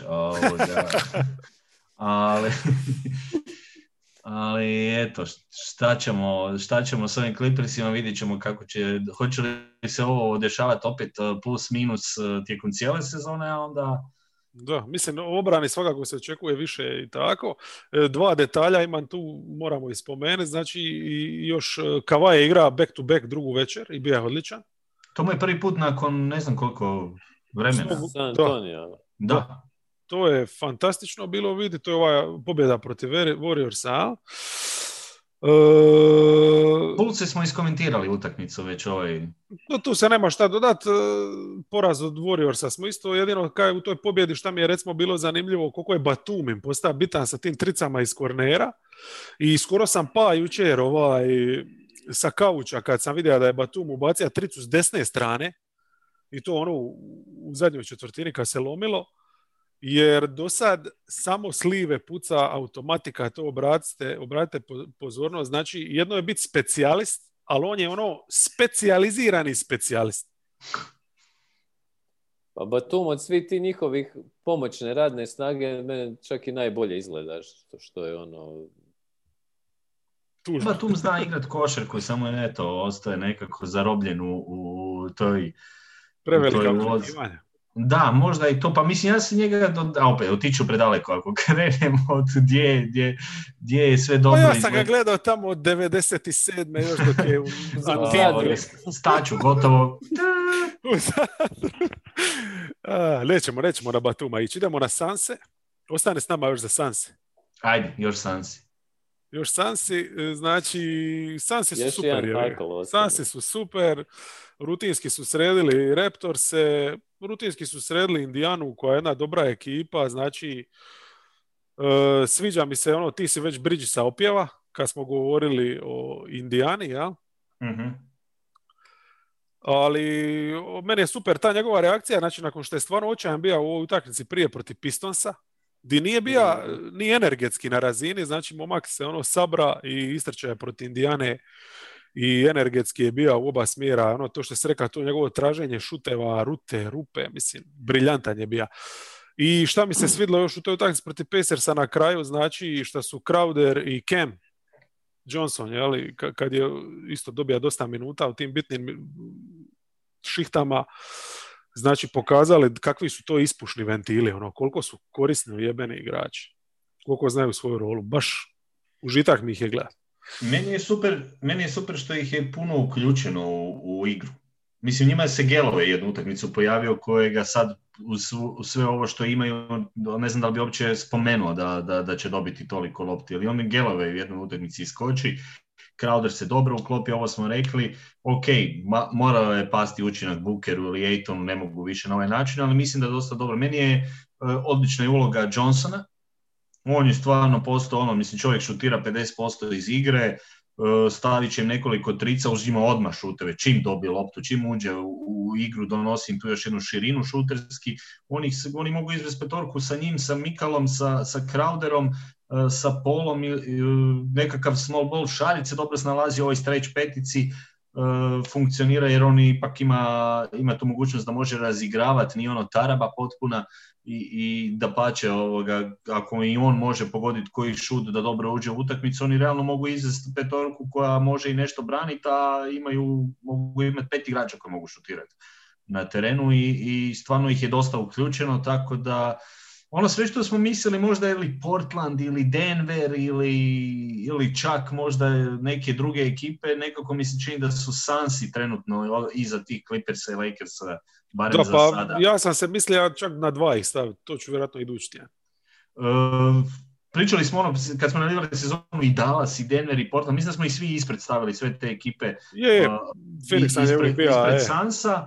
Ispada da su Sunsi nekako napadački su moćni, imaju obrane, mogu odigrati. Iako su napravili neke promjene možda igrački i veće od svih ovih ekipa, kao da su bolje se složili priko noći. Ja? Pol im je super došao, to smo i očekivali da će biti, ali evo vidiš koliko očito znači jedan igrač koji može povezati linije i kažem, meni se sviđa Booker ne siluje. Booker ima problema sa malo previše po meni izgubljenih lopti, ali to je sad već se malo smanjilo mi se čini i nekako on im opet može donositi tu ekstra kvalitetu ako zapne, ali sviđa mi se što drugi imaju dosta dobar broj šuta. Ali evo recimo Booker protiv Indijane koji posao je on odradio na Brogdonu. Znači nije Brogdon je i dalje ima dobru utakmicu i to, ali on ga je držao, on je na njemu trošija se, tako da respekt, jel? To mi je vrhunska stvar da Monty namjerno stavlja Bookera na Brogdona, znači nema šverca nego stavljaš... mislim da je to je poruka i cijeloj momčadi i u krajnjoj liniji njega gradi. Mislim, Booker inače mislim da ove sezone nijednom nije preko 26 poena išao, što je u neku ruku i dobro. Inače, to protiv Indijane vrhunska partija njegova, sredinom četvrte je praktički prelomio, slomili su onda Pacers, ali on je to, cijeli arsenal je pokazao i razigravački, ne znam, dodavanje na tricu Bridgesu, pick and roll sa Aytonom, šutevi, ulazi, slobodna, mislim, maestralno. Da, ne znam, mislim, Sansi, meni se kod njih sviđa što, evo, mislim, rekli ste većinu toga, ali to kako su oni sagradili tu momčad, znači imaš Bookera, Aytona ako nekakve, nositelje igre, ajmo reći, sad dodao si veterana i dodao si hrpu tih korisnih krila, znači Šarić igra odlično, recimo Šarićev sada razigravački taj neki gen koji on vrlo često na neki krivi način koristi, ovdje dolazi baš do punog izražaja, ovako ovo je nekoj toj tercijarnoj roli kreatorskoj. Sjajna ovo, Bridges, Crowder i Cam Johnson, nema šta reći, to je savršena rotacija krila, šljakeri sa tricom, to je zlato. Yep. Da, i onda još kad imaš visokog koji ti je takav poput Šarića, a nema baš puno igrača koji mogu na petici tako razigravati općenito. I to je dobra stvar, tako da mislim da Sansi mogu samo rasti. Eto, to je... Evo, recimo Detroit je imao ovu postavu, ono di Blake igra 4, Plumlee 5, pa su recimo Blake, kad bi se spustio u post, tu su imali problema, znaš. Tu Blake ih je ubio. Onda imaš sad problem, recimo imaš postavu s kojom ne želiš igrati, pa su tu stavili Šarića uz Ejtona, recimo, i tako, i ni Šarić tu nije mogao Blakeu ništa, znači, ali realno, mislim, ti s druge strane možeš puno više dobiti. Tako da ne bi smatrao da je to neki problem koji će i koštati u nekoj... Raznovrsni su i mislim da je velika stvar ta redistribucija. Ono što se dogodilo, ovo Booker manje, znači ne šutira toliko, ne znam, Ayton isto, mislim njemu je... Ayton šljaker, to je dobro. To je super, ali mislim, šta si ti time, čini mi se da su dobili puno veću uključenost i Bridgesa i Cam Johnsona i to svako je dobio lopte, svi su zadovoljni. A Cole se pali po potrebi. Montin je valjda objasnija, upravo to, mislim Detroit je isto škola, da vide da ne mogu bez truda ništa, ja? To je za mlade ekipe dobro. Ali Montin je valjda objasnija, mislim, napad nije nikad upitan, ali ti jednostavno ako misliš biti ozbiljna ekipa, moraš igrati obranu i to su shvatili se. I to je uvijek dobro. Dallas, vid, ajde, Dallas još može odraditi, neće ništa biti. Tako ćeš mi govoriti dosta. Još jedan hakl ostane. Znači, ostaneš. Dallas 3 pobjede upisao ovaj tjedan, dobili su Rocketse, evo imam tu samo jednu natuknicu iz te utakmice, znači Rocketsi su izgledali dobro jedino kad Harden bi sija na klupu. Znači, pošto je većinu šihti... Evo, Rocketse smo isto obradili. Da, pošto je većinu šihti ova igra, jebi ga, Dallas je tu izgleda puno bolje, Luka je bio odličan, Hardaway je bio odličan, Hardaway inače cijeli tjedan odigra dobro, protiv Orlanda isto, kojeg su normalno prošetali se. Denver, ajmo reći da je to bila onda najozbiljnija utakmica ovog tjedna i tu su visili, igrali su taj produžetak, međutim, iako je to bilo manje više bez obrana igranje i di su nadmetali se Dončić i Jokić koji je veći faker,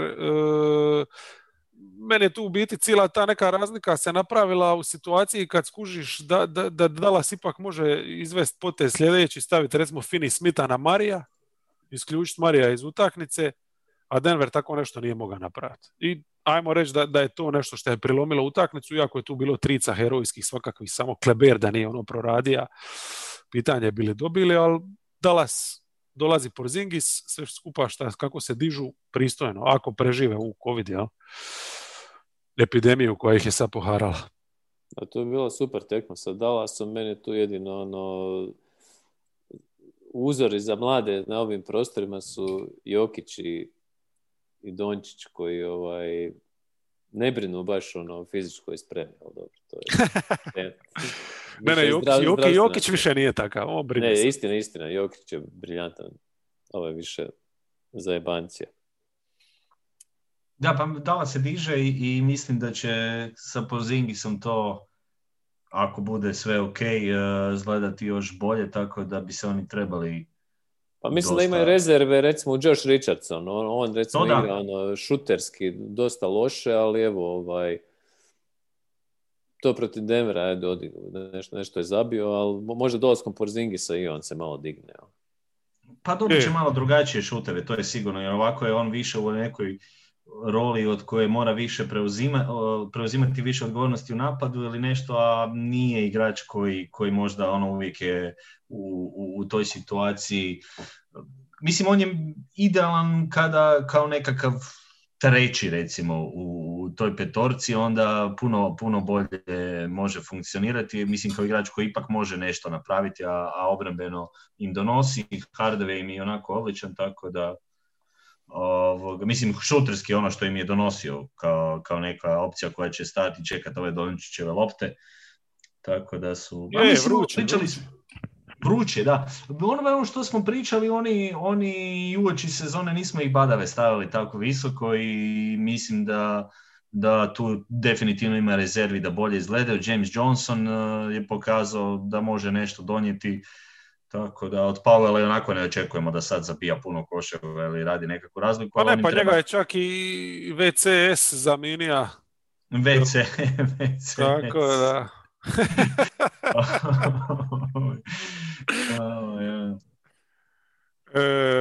Hoćeš ostati dok Denver obradimo isto? Neću, dosta. Mislim da je ovo idealna prilika da odem ako si spomenuo Denver, jer toliko sam ispričao Denveru da mi je loše već ovoga. Pa dobro, recimo sad u ovoj situaciji ne moraš nabrojiti roster, ali čisto ako si nešto zamijetio, evo recimo moraš biti tu dok o Kampacu pričamo, mislim. Ti si jedini relevantan. Tako je za tu Denver ima problema sa branjenjem bekova, to je branjenje krila i centara isto. I centara i krila. Ali idemo po redu, znaš, prvo idemo s bekovima, tu najviše gori. Jedan kolega mi je slao poruku kao u stilu, jel ima netko ko nije Denveru još zabio 40 ove sezone, ali tu su, pa mislim, vidi se naravno da su obrambeno ono što smo i očekivali da će to obrambeno biti problema. Desi se taj slučaj s Michaelom Porterom Jr. koji je meni dosta čudan. On je kao isto zbog ovim protokolima, ali malo nejasno. Da. Nema tjedan dana je u karanteni pa će se vratiti, nego su mu još nadodali, ja ne znam šta se s njim dešava trenutno i koliko će im oni izbivat, ali vidi se da nemaju niti pravu zamjenu na petici. Hartenstein tu nešto malo, ali to nije, za ovakav zapad mi je to dosta tanko. Ne, recimo, tendencija je očito bila da Millsapa stavljaju na 5, ali Millsap ima jedan problem, a to je što ni on više ne igra obranu. Da, on je napadački čak i ok, ali defanzivno je toliko se sroza. Znači, ova utakmica protiv Wolvesa, Juancho Gomez ga je toliko uništio. Čak mu se u post spušta, lako što ga je sa weak side-a šutira preko njega. Ali spušta mu se u post da su oni njega izvukli iz igre, ja mislim da on u drugom poluvremenu nije uopće igra. Strašno, znači. I tu su dobili, ali opet su dobili, Jokara ih vuka. Mislim, mora je vući protiv Minnesota zabiti, 200 poena da bi dobili utakmicu. To nije dobro. Tako da to s Millsapom, koji je do sad bio neki jedini na koji se moga defanzivno osloniti, to nije dobro. Eto, u biti tu utakmicu možda ne bi ni dobili da nije Jamaica Green onako izgleda kao vrhunsko pojačanje, mislim, zato što s druge strane Wolvesi pa i njima može zabiti 25, jel? Da, i još jedna bitna stvar, njihove većinu pobjeda je došlo protiv ekipa koje uopće nisu bile kompletne. Pa dobro, ovo protiv Sixersa, tako je, to su pa mislim, iskoristili priliku. Houston je bio bez Vola, Cousinsa, Gordona i ne znam još nekoga. Wolvesi su bili bez Townsa, ali tako? Da, ali evo, uspjeli su ovaj tjedan naziđati neke pobjede, znači ali, protiv Sixersa i evo Knickse su dobili, ajmo reći Knicksi su kompletni, igrali su sa svi 6 igrača. Ne želim, znači Jokić je odlično otvorio sezonu i sve super bez ikakve, ne mislim da će Denver biti loš, ali evo malo jedan loši ulazak, obrambeno problemi kojima se trebaju prilagoditi, mora ih se nametno kao najbolji back s klupe i najkonstantniji. Green će im pomoć šuterski, to im treba da širi teren. Mislim, napad nije problem, to smo sve što smo komentirali. Ne može ti biti problem sa ovim igračima. Pa evo Jokić jebote protiv Dallasa koji je ozbiljna ekipa. Čak i Harris dobro šutira. Mislim, ni njega ne možemo spljuvati da je napadački ispod. Mislim da je moj prosjek solidan, da je zadnjih par tekmi dobro vezan. Ma dobro. Zadnje 4, ali to je mislim mali je njemu ne vjerujemo ništa. Ma nisam ni ja za njega je najbolje da šta manje šutira, znači da mu je mikroskopska potrošnja. Njegova je rola druga, ta defanzivna, a tu je slab. Tu je slabiji, da. Ali ova utakmica od Dallasa što smo spomenuli, znači tu si recimo vidio da Murray nije pravi kad ga možeš zaustaviti, usporiti tako relativno jednostavno. I praktički, znači, u toj kontekstu gdje nemaš tog suigrača koji će ti pomoći, znači ni Marija nema, Portera nema, Jokić sam te drži protiv jedne ekipe, mislim, Jokić igra stvarno na MVP razini i to je to. usprkos Jokić, svim deficitima defanzivnima koje ima. Jokić je briljantan i mislim da će se oni upravo zbog toga malo i više podignuti. Sad gdje će završiti, kako će izgledati, to ćemo onda komentirati kada vidimo. Eto, i ja bih vas sada pozdravio prije nekog... Nećeš još Rudi Gobera da se osvrne. Neću Rudi Gobera, tu... Ali vidiš da idemo brzo. Prošli smo 5 ekipa u 20 minuta. Evo ja za Utah nemam doslovno ništa zapisano, tako da vidi, Utah. Utah je napadački određen trenutku izgleda tako da ih niko ne može braniti. A onda u jednom trenutku izgledaju kao da ih svi mogu braniti. I možemo ići na 7. Bogdanović igra s Povedzom. Najviše sam sad ovaj tjedan zadnji ispratio tu utakmicu protiv, biti baš sam i radio ovo protiv Milwaukee, tako da nemam šta loše za reći u toj utakmici kada pošutiraš tako tricu, igraš napadački perfektno. S druge strane gledao sam to protiv Knicksa, tu je baš bilo Conley, bilo je nonšalantno gubljenih lopti. Da. Nešto što se tako ekipi inače ne dešava, ali Snyder ima dobre te napade u smislu da oni dolaze do nekih tih svojih situacija, kada im izlazi 4 ili 5 na vrh, onda imaju ona katiranja, nakon par uručivanja pa onda je kreću u pik, rade blok na strani, pa igrač lijepo je kada napada Mitchell s lijeve strane jačom rukom u sredinu, Ingles sa desne strane lijevom jačom rukom u sredinu i oni imaju tu dobre situacije u napadu, imaju akcije u kojima dolaze do željenih šuteva, ali bio je određenim utakmicama problem što su jako loše šutirali. Sad, znači na kraju dođe sve na prosjek. Vidjet ćemo koliko mogu, mislim... Jer baš to je njihov do sad priča cijele sezone. Svaki tjedan imaju utakmicu gdje ubace 23. Ako se sjećaš, sezonu su otvorili sa Blazersima, ono je bilo nevjerojatno. Pa su prošli tjedan imali Spurse, gdje su isto ubacili preko 20 i sad Buckse. A ovo sve između je bilo majko mila, pa ovi ljudi su za ligu veterana, nek se jave Zoranu Čuturi. Zoran Čutura je gospodin čovječe za ligu veterana. Znači na kraju neki taj prosjek i to je to, mislim ne možeš dobivati samo na račun toga da zabijaš 23 po večer, jel? Ali možda će se kroz sezonu dizati, o tom potom pratit ćemo ih. U svakom slučaju za sad ovo Kreha, spomenija se to da Bogdanović ima tu neku spravu na ruci ili šta već. Sad ovu jednu utakmicu nije imao, imao je ovu traku oko ruke i njega muči ta šuterska ruka, tako da treba će neko vrijeme da on dosta visi o tome kako šutira, nema taj ritam i to ga remeti. To je ta ozljeda pitanje sad kako će se to nastaviti s obzirom da svaki trza i to nanova ozljeđuje i to tako sam, neko to objašnjava, ne znam. To ti nije dobro, ali evo recimo ovo protiv Pistonsa kako su završili sa ovaj tjedan, to je ok utakmica, gdje si dobija na rutinu, to je baš ono što im je falilo.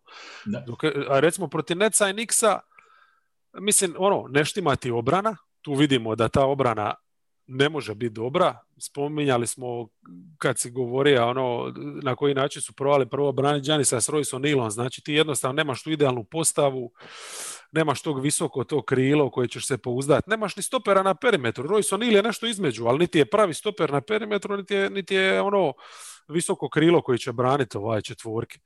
Tako da iako ti je najbolji, tu je negdje između, mislim. Znači u obrani su defektni, u napadu imaju te probleme, znači jednostavno su prosječni. Osim kad su izvrsni. Osim kad ih, sere ta trica. I ja sad šaljem pozdrave svima i vama dvojici i slušateljima koji su ostali do sada pratiti, a družimo se uskoro. Pa nema smisla stati na 7. Ne mogu, sad sam već na knap. Aj, nećemo da izazovemo bračne probleme. Pozdravi Dragu i čujemo se. Može, pozdrav. Živio, thanks. Aj, star. Ćao. Živjeli ljudi. Ludilo od podcasta, čovječe. Di smo stali na... 8. Jesi ti išao šta donija, kakvo piće ili nešto ili... Pa donio sam još jedno pivo, ali popio sam i njega. Nedostajat će mi sad vid. Mislim, ne da išta manje cijenim tvoje društvo, nego baš ono, dobra je ova u troje kemija. Ja da duže traje, ali koga šiša, baš mi je fora. Ne, pa zanimljivo. Čak mi u neku ruku žao da možda da razmislim o nekoj promjeni formata u smislu da se ono fokusira na nekoliko momčadi, jer... To smo pričali zadnji put, to se neće dogoditi. Moramo svih 30 proći. Da, 30. Ajmo dalje. 7, znači Kreha, ne idemo na 8. 7 Blazersi. Znači Blazersi su popušili, ali dobro to znamo, to je bio Temple of Doom efekt protiv Bullsa. Ali dobro. Mislim, jednostavno su na kraju Grizzly, po meni tu problem je kao i do sad svaki put bija taj Carmelo, jel? Carmelo. Nemoj me sad napast opet da ne poštujem Carmela, ali ako si vidio utakmicu, znači igra je završnicu i još su mu dali akciju za zadnji šut. Ja kužim da su se pripali da je Temple tamo i da Lillard i McCollum su uštopani, jer Temple može obojicu istovremeno braniti. Ali zašto Carmelo, ljudi? Ne znam, nisam gledao utakmicu, tako da ne mogu suditi. Mislim, Portland, evo, to je jednostavno... Meni se samo ta priča provlači cijelu sezonu, a to je ta. Ima tu puno tih detalja koje možemo istaknuti, ali meni je to jednostavno Melo, njegova uloga, da to jednostavno nije nešto što... Ja bi tu dodao i Kantera, znaš, Melo i Kanter igraju istovremeno, da. To je isto pogibeljno, tebi sve što ova startna petorka i dobro donese, ovi će velika vjerojatnost da će prosuti to. I to se nastavlja sad dokle će, vidit ćemo. Mislim, dobra stvar u Houstonu, s Morijem je bila što je Mori, kad je to bilo, lani ili preklani? Nakon par tjedana već skužija da Carmelo ne može i onda su ga ekspresno škartali, ne znam baš sad kako će to u Portlandu se razviti, ali... Preklani, je li tako? Ne, to je lani bilo, pa ga je Portland upisao, ili? Moguće. Evo, ne mogu sjetiti. Fuck it. Ali jedno i drugo ima smisla. Pa ga odmah škarto nakon 6 tekmi, pa su ga Blazers uzeli. I može biti. Da, ima mi smisla i jedno i drugo. A imali su 2 zicera, ovo protiv Minnesota i Kingsa. I to je to. Reci. Protiv Minnesota sam gledao čak utakmicu. Šta sam napisao? Ništa, obrana nikakva. Ne, ali to su utakmice koje dobiješ napadom, nešti. Utakmice koje... Pa oni, mislim, pazi, s jedne strane oni, ono što je njima dobro, oni su vrhunska šuterska momčad i ne gube puno lopti. Na tome jako puno toga grade, a obrambeno, mislim, ovo sad opet sve svaljivati na Carmela i Kantera možda nije u redu, jer oni generalno nemaju obrambeno taj izgrađeni identitet i već smo spominjali Nurkića u lošoj formi, tamo vamo razne isprike i to, ali dok god to ne postave neke temelje, ne znam da tu ima neki korak naprijed ozbiljniji. Da. Pa mislim, nisu Dame i CJ išta bolji defanzivci od Carmela, da se razumijemo, ali bar to vrate igrom u napadu, dok s druge strane imaš Antonija kojem daš te šihte di upadaš u teške minuse, a niti je dobar u napadu, niti obrane. To je njegov problem. Da, ogromna je razlika. Mislim, njih dvojica, za njih se protivničke obrane moraju itekako pripremiti. I evo ti, recimo, ta kvaliteta, jednostavno protiv Sakramenta, McCollum izgleda kao svemirac. I dobije ti utakmicu i nabija brojke i boli ga briga. Ali dobro, mislim, dovoljno su kvalitetni za biti ovdje. Na 8. mjestu prošli tjedan sam imao Pelicans, sad sam gurnija Warriors zasluženo. Prvi put ih sad vidim u nekoj... Ako će biti u komadu, definitivno su top 8 tu. Draymond im je donija dosta. Znači, stvarno je donija nešto u tu defanzivu i dobro miksa Kerr, njega, Lunija i Bazemora, tako da uvijek ima nešto, ja? Naravno, Štef je glavna razlika, to uopće nije sporno. I sad šta je, kako se okupljaju lagano, kako se kompletiraju, tu vidiš neke natruhe sa veći rotacije, nekog identiteta. Ja?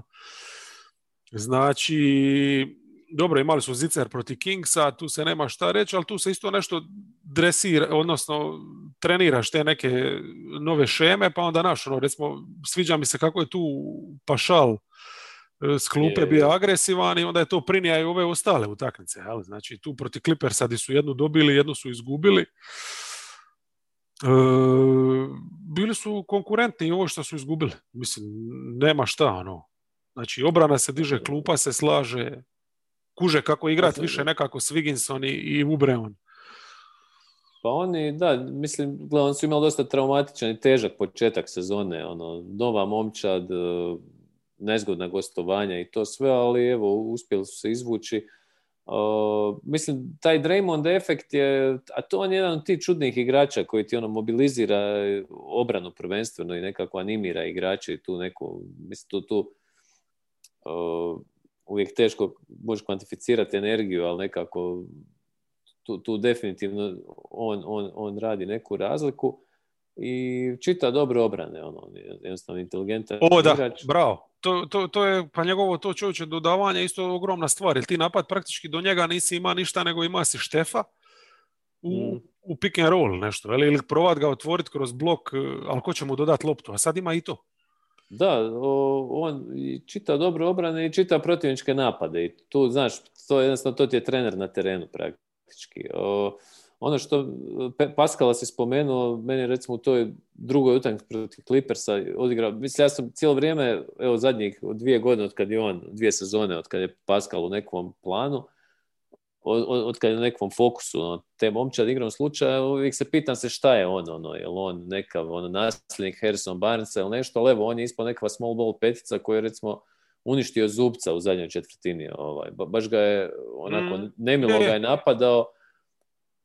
To je zanimljivo, ima takvo igrača. Mislim, s obzirom da oni imaju tu tanku rotaciju, realno njih oni su jedan COVID protokol udaljeni od raspada sistema. Ali kad je ovako sve posloženo, to ima smisla da i Pascal tu nekako, znači, ima svoju jasno definiranu ulogu. Ima to smisla, znači jahat njega, jer ti u toj praktički situaciji kad nemaš Stefa i Draymonda na parketu, onda ti i nemaš playmakera, pa i nekako ta njegova rola da je on skorer ima smisla. A? Da, uz Wigginsa nešto da imaš. Da. A dobili su, znači Bazemore, Looney kad zajedno igraju, to je neka veća energija. Looney isto veliki plus kad je zdrav, jasno. Damian Lee, ne znam čemu baš puno služi, ali čovječe kroz sezonu već sad zabija je masu dobrih šuteva, bitnih. Baš u klaču. Wanamaker ima one dobre šihte protiv Clippersa i tako. Za Muldera uvijek mogu nacrtati neku akciju da istrči iz bloka, tako da posložili su se.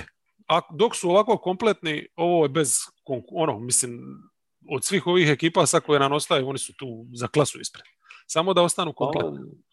A je, da. To je, mislim, meni se sviđa mi se kako Weizmana dozira ipak na neki način, ipak on ima dosta toga za naučiti, govorili smo prošli put, mislim da smo ga uspoređivali sa nekim Bambijem i to, ali on stvarno imate neke potencijalno elitne vještine. To si ti ga usporedija s Bambijem, ja nikad ne bi čovjeku rekao da je Bambi, možda bi naša baka iz ova divljine ili neku drugu živinu bi ga usporedio, ali di s Bambijem čovječ.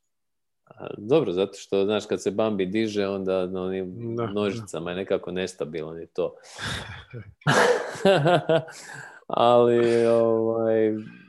dobro, uglavnom ta centarska rotacija ima tu nečega. Mislim, raznovrsna je. Znaš, imaš Lunija koji meni sve više liči na Kendricka Perkinsa, što nije nužno dobro, ali to imaš tog Paskala koji je, uspio nekako definirati rolu. I sad Ubre i Wiggins opjevano loši, ali teško mogu lošije od ovoga sada. Da, a opjevano loši, ali ne toliko više bitni, o tome se radi. Ne ovisi ti više sezona o tome kako će oni igrati. Sad te naš briga, nek budu podnošljivi, to ti je dovoljno, ili si naša tu rotaciju, imaš neku... Pa evo, Ubre recimo uopće nije primirisao na parketu, odnosno u zadnjoj četvrtini, ja mislim, protiv Clippersa, možda, ne, nisam uopće primijetio da je bio na terenu i to. Dobro su se isplivali, vrlo, vrlo dobro. Mene, recimo to protiv Clippersa, taj povratak je baš dobar dokaz svima, osim Stefa i Draymonda koji znaju šta su, da yes we can, ono varijanta nekako. I stvarno, mislim, pazi, a Steph, kad onako uđe u zonu, znaš, čuvali su ga i Kawhi, i Paul George i Pat Beverly, što je stvarno vrhunski. Tako da Warriorsi moram odati jedan veliki respekt i mislim da sad ove ekipe koje idu iza stvarno nisu, ona baš će morati čekati neke situacije nešto da se dogodi u ovim top 8, jer ovi top 8 su baš mi odskočili. Znači na 9 sam sad bacija Pelikanse s tog 8. mista, jer ovaj tjedan gdje su 3 poraza nanizali, manje više potvrdija ono što smo znali o njima. Ali prosto ona završnica protiv Indijane je kriminalna bila, mislim stvarno. Ali to ti je to, mislim, ne možeš na silu igrati, samo moraš čovječe. Ne bi oni u toj završnici ni bili da nisu spojili kad je najključnije bilo nekoliko trica. Oni realno kako su igrali, odnosno kakav je taj potencijal šuterski, to i mogli su i ne ubaciti, onda bi popušili samo tako. Ne znam, baš su ekipa, mislim, čekaj, evo protiv sljedeću utakmicu protiv Thundera koju su popušili su ubacili 4 trice stari. Mislim, to ne možeš protiv nikoga ostati danas u NBA utakmici, pa ni protiv Thundera koji je sasvim pristojna na kraju ispada ekipa. A? Mislim, moraš ih dobiti, neće ti pridati pobjedu. I sad za Indijanu i Thunder tu je bila Redick nije bio spreman. Falija je njon i tekako, jer praktički bez njega nemaju tu šutersku opciju, nijednu ozbiljnu. I recimo jedan detalj koji mi je išao na živce u svim ovim utakmicama, koji je kurac sa tom fiksacijom sa Alexander Walkera. Znači i protiv Horneca ista stvar. Jel pokušava Stan kao igraču čvrsto? Ili misliš to ili kao raširiti reket, ja? Kao stavit ću šutera dodatnog na parket. Ali Alexander Walker je ništa, mislim, tu utakmicu protiv Thundera nije mogao pogoditi bazen, držiš ga na parketu u nekoj roli nekoga kreatora, a Bledsoe ti sidi. Ok, ne vjeruješ Bledsoe, ali dalje je bolji play, jebote, ne samo od njega, nego možda čak i od Bola, jel? Ali mislim, ozbiljan igrač. Ako ništa drugo, mislim, jebi ga, nije ovo play-off, pa možda ti dobije utakmicu Koragu. Ima je dobrih momenata prošli tjedan, ne znam. Znači, to je isto protiv Horneca, ali di su se razotkrili još nekim tim stvarima, znači, energetski potpuno su podbasili, znači Horneci su ih raširili s tim small ballom potpuno, znači tu se vidjelo da ta priča o nekoj obrani je za neku stvar, ako ne možeš braniti perimetar, jel, nikako. Curili su i u reketu normalno, šihte sa Zionom na petici su izgledale katastrofalno, znači kad Stan pogleda tu utakmicu, onda kužim ga kad ne želi dati priliku Zionu na petici, jer on na petici je katastrofa u defanzivno. I sad, dobro, neće u svim utakmicama izazvati small ball, ona to je prilika ovim ekipama koje iskautiraju da vide kako ih mogu napasti, jer Adams, to je ono što u 2020. znamo, mišići će uvijek izgubiti bitku pri šutanju. Pogotovo kad se radi o Adamsu, jebote, jednom prosječnom centru, znači nije to neko ko će te razbiti, Znači, zašto ga držiš na parketu pred 5 šutera? I onda ga imaš u klaču, kad lomiš utakmicu, svaku uporno na parketu, i onda još dodaš Alexander Walkera, a Redicka si sakrija, jer kao ne igra valjda dobru obranu, ne igra ti Bledsoe, šta, on nije dobar u napadu, mislim, ne znam šta je Steno ovdje, valjda je bio preokupiran kongresom. Uznemirio ga je, možda bio sa Kairijem na vikend.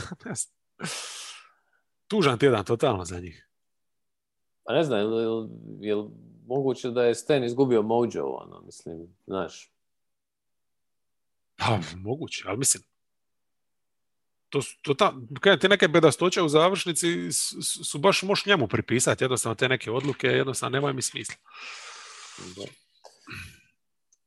Koga imamo sljedećeg? Spurs. Ne znam zašto ih nisam stavio ispred njih, ali eto. Respekt. Spurs su ovaj tjedan ludilo, znači vratio se Aldridge, vratili su se pobjedama, dobili su i Clippers i Lakers i onda su sa Wolvesima podilili. White se nažalost ozlijedio, a tamo smo ga pozdravili prošli tjedan, jel? Da, opet palac na nozi ili nešto, ja mislim. Da, ovo što je bilo mu ozlijeđeno, ali tako? Ja mislim da je, rekli su da neka druga ozljeda, ali uglavnom neće ga biti sada. Neće ga biti neko vrijeme, je. X tjedana, da, tako da. Ali Patty Mills, flamethrower, utakmice. Da, nevjerojatan je čovječ. Impulsa i vidi se čim je Lamarcus tu, odmah ipak imaš nekog elitnog skorera, to je... Da imaš dva, da imaš njega i DeRozana. DeRozan je zlato, ja ne znam stvarno, DeRozan, vidio sam negdje na Instagramu, neko je montirao kako je moguće da ovaj lik po ESPN-u, 82. igrač, stvarno, kad tako pogledaš, mislim, ja rijetko kad čitam te rankinge, ali stvarno DeRozan, opjevali smo već puno puta tu njegov rad, nogu i sve, ali njegova ta prilagodljivost, ulozi, šta se traži od njega, prošli put smo spomenuli kako puno više trica puca. Mislim, ovaj koš u klaču što je zabio protiv Minnesota, ispod ruke Townsa, onako, mislim. Je. Pa evo druga utakmica ova protiv Minnesota, nju su i popušili, nisu imali njega, nisu imali čovjeka koji konstantno može kreirati, ja? Slash and kick, toga jednostavno nije bilo, pokušali su ga zamijeniti na nekom momčadskom igrom, ali zabili su jednostavno premalo, A to je mislim, postoji ta nekva fama o momčadskoj igri, mislim, fama, lijepo je dodavati loptu i sve, ali u konačnici neko treba zabiti taj jebeni koš, i to. Mislim, kad imaju idealnu rotaciju, stvarno su dobri. Čim nešto fali, to smo vidjeli, znači, do sad na masu primjera, puno su slabiji, a pogotovo ako im fale ove dva udarna tipa. I još zanimljivo šta je bilo, recimo rotacija, znači super, vratio se Vasela, aj sad kad nema Whitea, ok, on će im dati tu neku minutu da zaokruži to. Millsa si spomenuo protiv Clippersa, ali LMA protiv Lakersa, je bila partija samo takva. Znači sve minute Gasola na njemu, to je bilo masakr. Dobar je bio svin, ali Gasola je doslovno otira s parketa, a? Ja bih tu spomenuo i Lamarcusovu obranu na Townsu. To je prva utakmica. Towns drugu nije ni igrao, a prva utakmica je bila mi utakmica dana. Predivna je bila. Takva zabava. Poen na poen.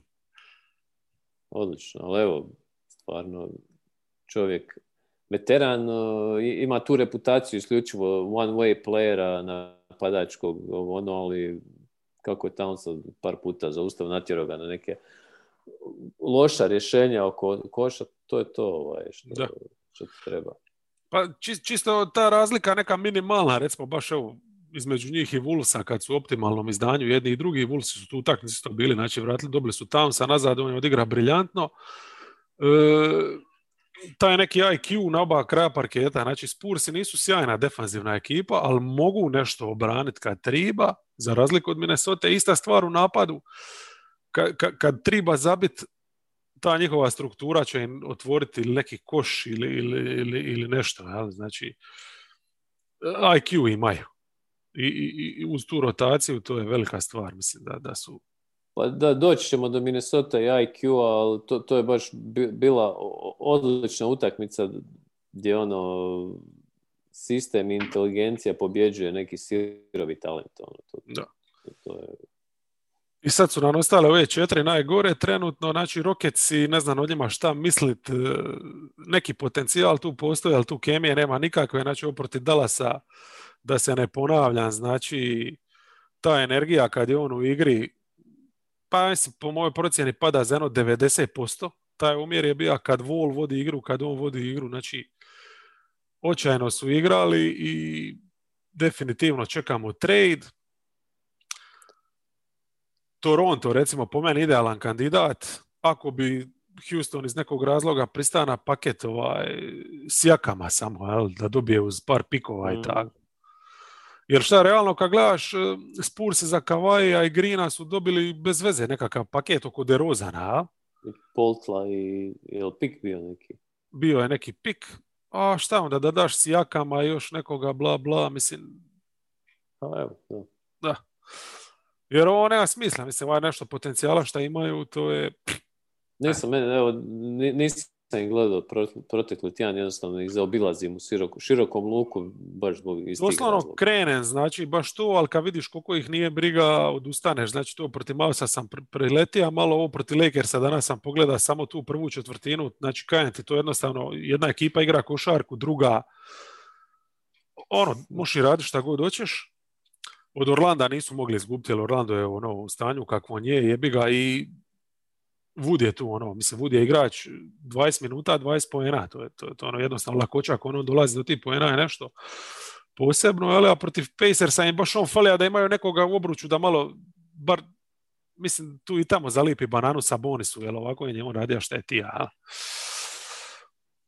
ali njima je najveći problem. Znači, Harden trenutno, Grizzliesi, jadni načeti, polomljeni, ta utakmica protiv Clevelanda, užas živi, jebi ga, kad te Nance izrešeta, a Drummond secira asistima, ali jebi ga. Nešto pomalo, čini mi se da Brandon Clark dolazi k sebi nakon ove ozljede, pa eto, bar nešto dobro da im se dogodi. Je. Mislim, nemaju šta drugo, dali su njemu i minute, startu tu rolu sad u ovoj situaciji. On će se vratiti, Melton će se vratiti u neki ritam, pa ako ništa drugo, kad se ovo kompletiraju, bit će. Opet će imati dobru klupu, jel? Nece su dobili, jer su Neci tu večer bili, bez užas, užas, a baš tu Clark i Melton su bili na lanjskoj razini, ajmo reći. Thunder sam popeo na 13. mjesto. Pa dobro, Thunder je, mislim, to je momčad koja... 3 pobjede za redom, stari. 3 pobjede, što nisam uopće skužio. Da su dobili Knickse.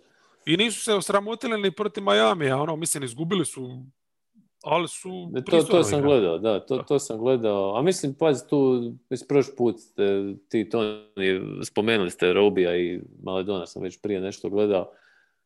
Ima tu stvarno zanimljivo, ali Bazley se nekako profilira kao neka ozbiljna opcija. Mislim, tebi ovakve sezone služe koje svojedobno dok je Philadelphia bila na svom famoznom procesu, da ti se isprofiliraju neki igrači, njima Bazley potencijalno neka zanimljiva opcija. Ne znam šta ti misliš o Diallu.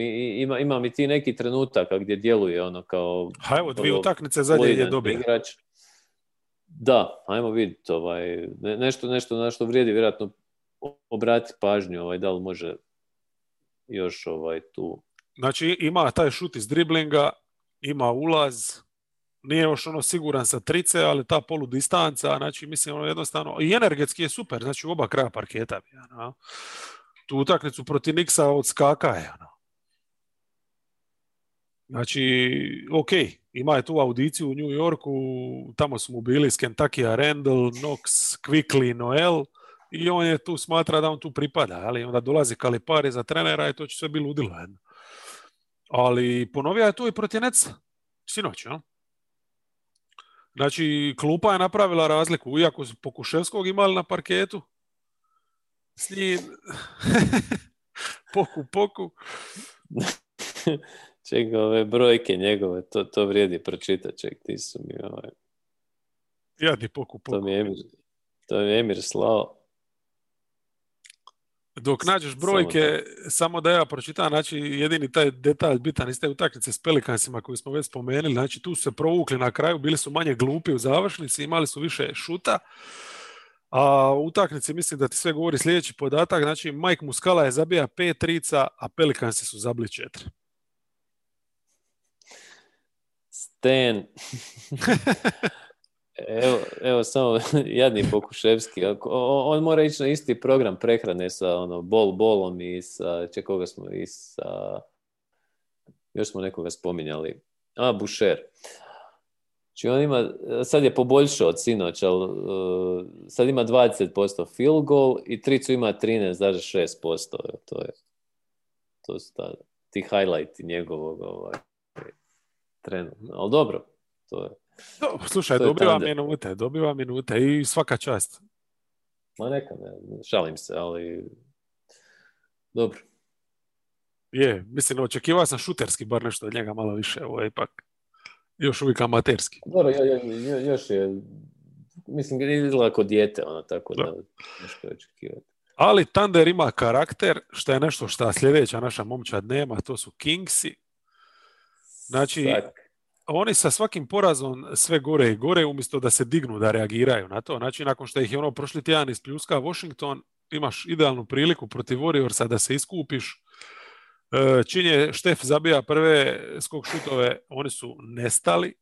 Ok, tu utakmicu nije bilo Haliburtona, nije bitno, gadljivo, ok, idemo dalje. Haliburton se vraća protiv Bullsa i jesi pogledao tu zadnju četvrtinu?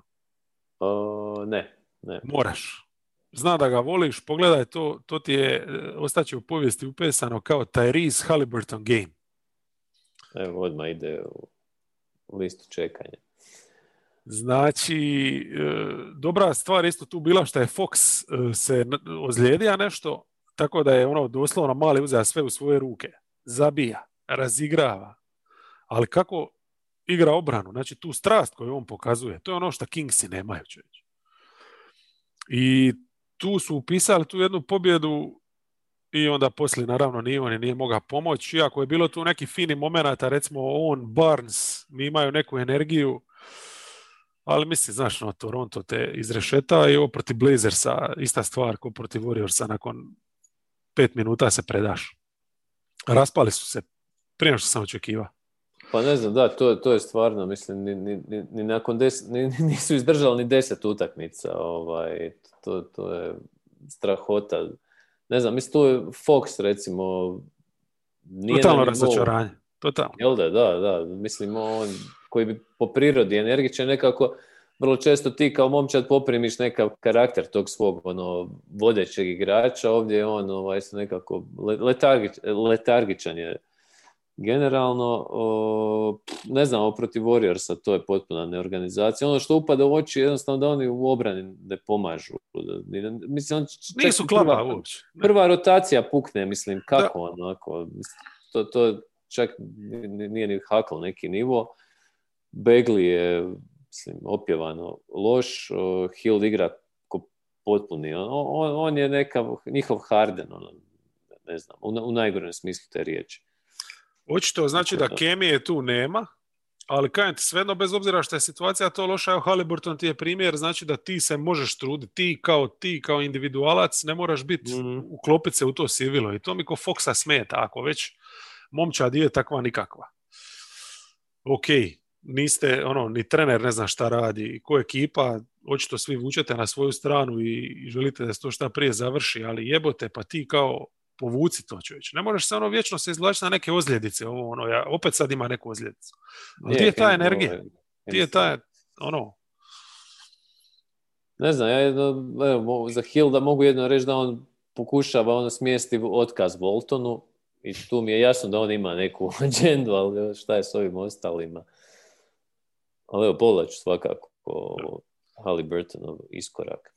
U svakom slučaju za iduće rankingse Minnesota će ih vjerojatno preskočiti jer vratija im se Towns i to je stvarno bilo protiv Spursa super, sjajna utakmica kao što smo rekli. Nikakvo rješenje nisu imali za njega osim to što ga je Aldridge nekoliko puta zaustavio, ali on je uništio i njega nekoliko puta, a pogotovo Pueltla. I bilo mi je fora kad bi on sija na klupu, znači samo bi Naz zabija trice, a Beasley i Russell su ih rešetali. Russell nije ima neku tricašku večer, ali s polu distance je bio odličan. Beasley je s tricama skoro dobija utakmicu. I eto, mislim, Edwardsova izgubljena lopta, o njoj se može pričat na kraju, ali mali se tek uči košarci. Meni se sviđa što su pokušali s tom small ball postavom igrati. Znači, Towns, oko njega su bili Edwards, Russell, Beasley i Rubio, što mi se posebno sviđa. Da imaš nekoga ko je timski igrač.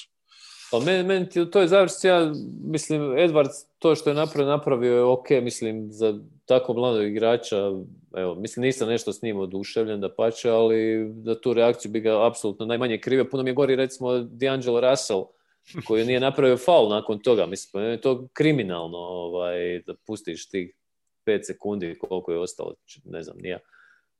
pored tebe igrač, ti stojiš i gledaš. Mislim, jesi to skužio. Kako, Ma ne, znači, mislim, nevjerojatno je bilo, prošetali su iz...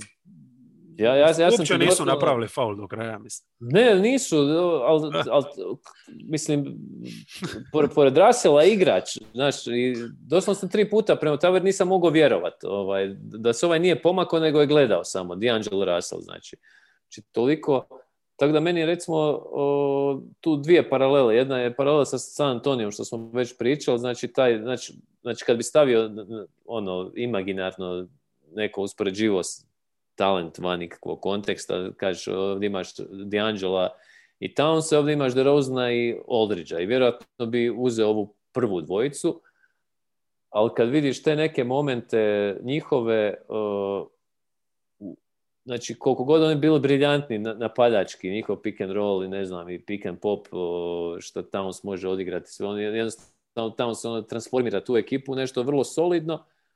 Isto tako te frustrira njihove obrambene reakcije, najviše frustrira zapravo građanje momčadi te, jer opjevali smo Phoenix sad u prijašnjem dijelu podcasta, ali ti vidiš da, znači, oni su imali Bookera, Aytona, znači isto jedan mladi tandem koji je u svakakvom smjeru mogao otići i okružili su ih M veteranom, M dobrim trenerom, M sa nekim kvalitetnim krilima, šljakerima, kako god je hoćeš nazvat, a ovdje toga nema jednostavno. Imaš trenera koji je ne znam šta radi, točno osim što je flipov sin, i imaš hrpu ničega. Beasley je iskoristiv igrač sigurno, Edwards ima nekog talenta, ali premalo tu radničke klase ima, čini mi se. Je, pretanka je ta radnička klasa i u suštini to su sve, osim Rubija koji je nekakav defanzivac, fali ti toga najviše. Fali ti jednostavno tih nekih igrača na tom dijelu parketa. Ne znam, možda očekuju da Towns i Russell tu potegnu, ali mislim da od toga ništa. Ma ne, mislim Towns konstantno ne znam zašto me uopće iznenađuje njegove, recimo taj Ana Vernes u obrani je nevjerovatan, tipa Russell prođe Rubija i sad Towns je prva linija obrane. Townsove reakcije su komične na trenutke. Užas. On spava. On spava, onda kao trzne, kasno skoči, pa ne znaš ili skače zato čisto da, eto, kao reagirao sam, ali to je sve potpuno beskorisno. Nema utjecaja na teku. A ako ništa drugo, evo, kad su ovako kompletni, jebi ga, su bar pokazali da bi mogli biti neka Atlanta na zapadu u začecima, čisto po tome što imaće užasnu obranu, ali napadački mogu biti toliko dobri da mogu dobiti utakmicu. Evo, recimo, i bez Townsa, ovo protiv Spursa, eto, upisali su konačno neku pobjedu, čisto jer su Russell i Beasley nastavili maltretirati San Antonio, koji bez DeRozana ih nije mogao pratiti. A inače, i čak i protiv Denvera, tu utakmicu koju su izgubili, Russell i Juancho ima tu šutersku večer, pa su prijetili malo. Ja. Ali evo, recimo, Blazers i dobra utakmica, njih tu nema. Oni jednostavno tu nemaju šta raditi. Ja mislim da su oni prvi kandidati da promijene trenera, malo da se to razdrma i eventualno dovesti nekog veterana obrambenog, malo da to još pokuša razdrmati. A možda ovu sezonu, šta ja znam, koliko je taj pik bitan ili šta od Warriorsa, da ga ulove, pa da ne trude se puno. Ne znam, mislim, Townsa su sigurno držali na ledu duže nego što su tribali. Da. A mislim, na te trenutke tebe zagolica ta ekipa kad vidiš koliko, mislim, Russell u napadu na moment je briljantan. Ima ti Kairijevski neki trenutak kad izbaci stvarno obrambenog igrača driblingom, samo tako s nogu, ali džaba sve to mislim da to nije jednostavno pobjednička košarka u ovom trenutku, ali možda uz neke poteze se tu može napraviti nešto kvalitetno. Ima neka baza. Uvijek mi je žao, znači nije mi problem kad su Knicksi loši, kad nemaju praktički nikakvu bazu, evo i oni čak se izvlače, a ovdje imaš dva stvarno talenta. Pa napravi nešto. Da. Tako, jesmo 3 sata. Priko 9,5, 10,5, 11,5, ponoći po 3,15, ja mislim da je ovo najduži u povijesti. Znači svaki put rušimo rekord. Gasin, pozdravljam sve i To je to, Power ljudi. rankings. Moramo Out. smisliti neki, ako imate koju ideju, koji bolji format od ovoga. Sat vremena. Aj, Boga.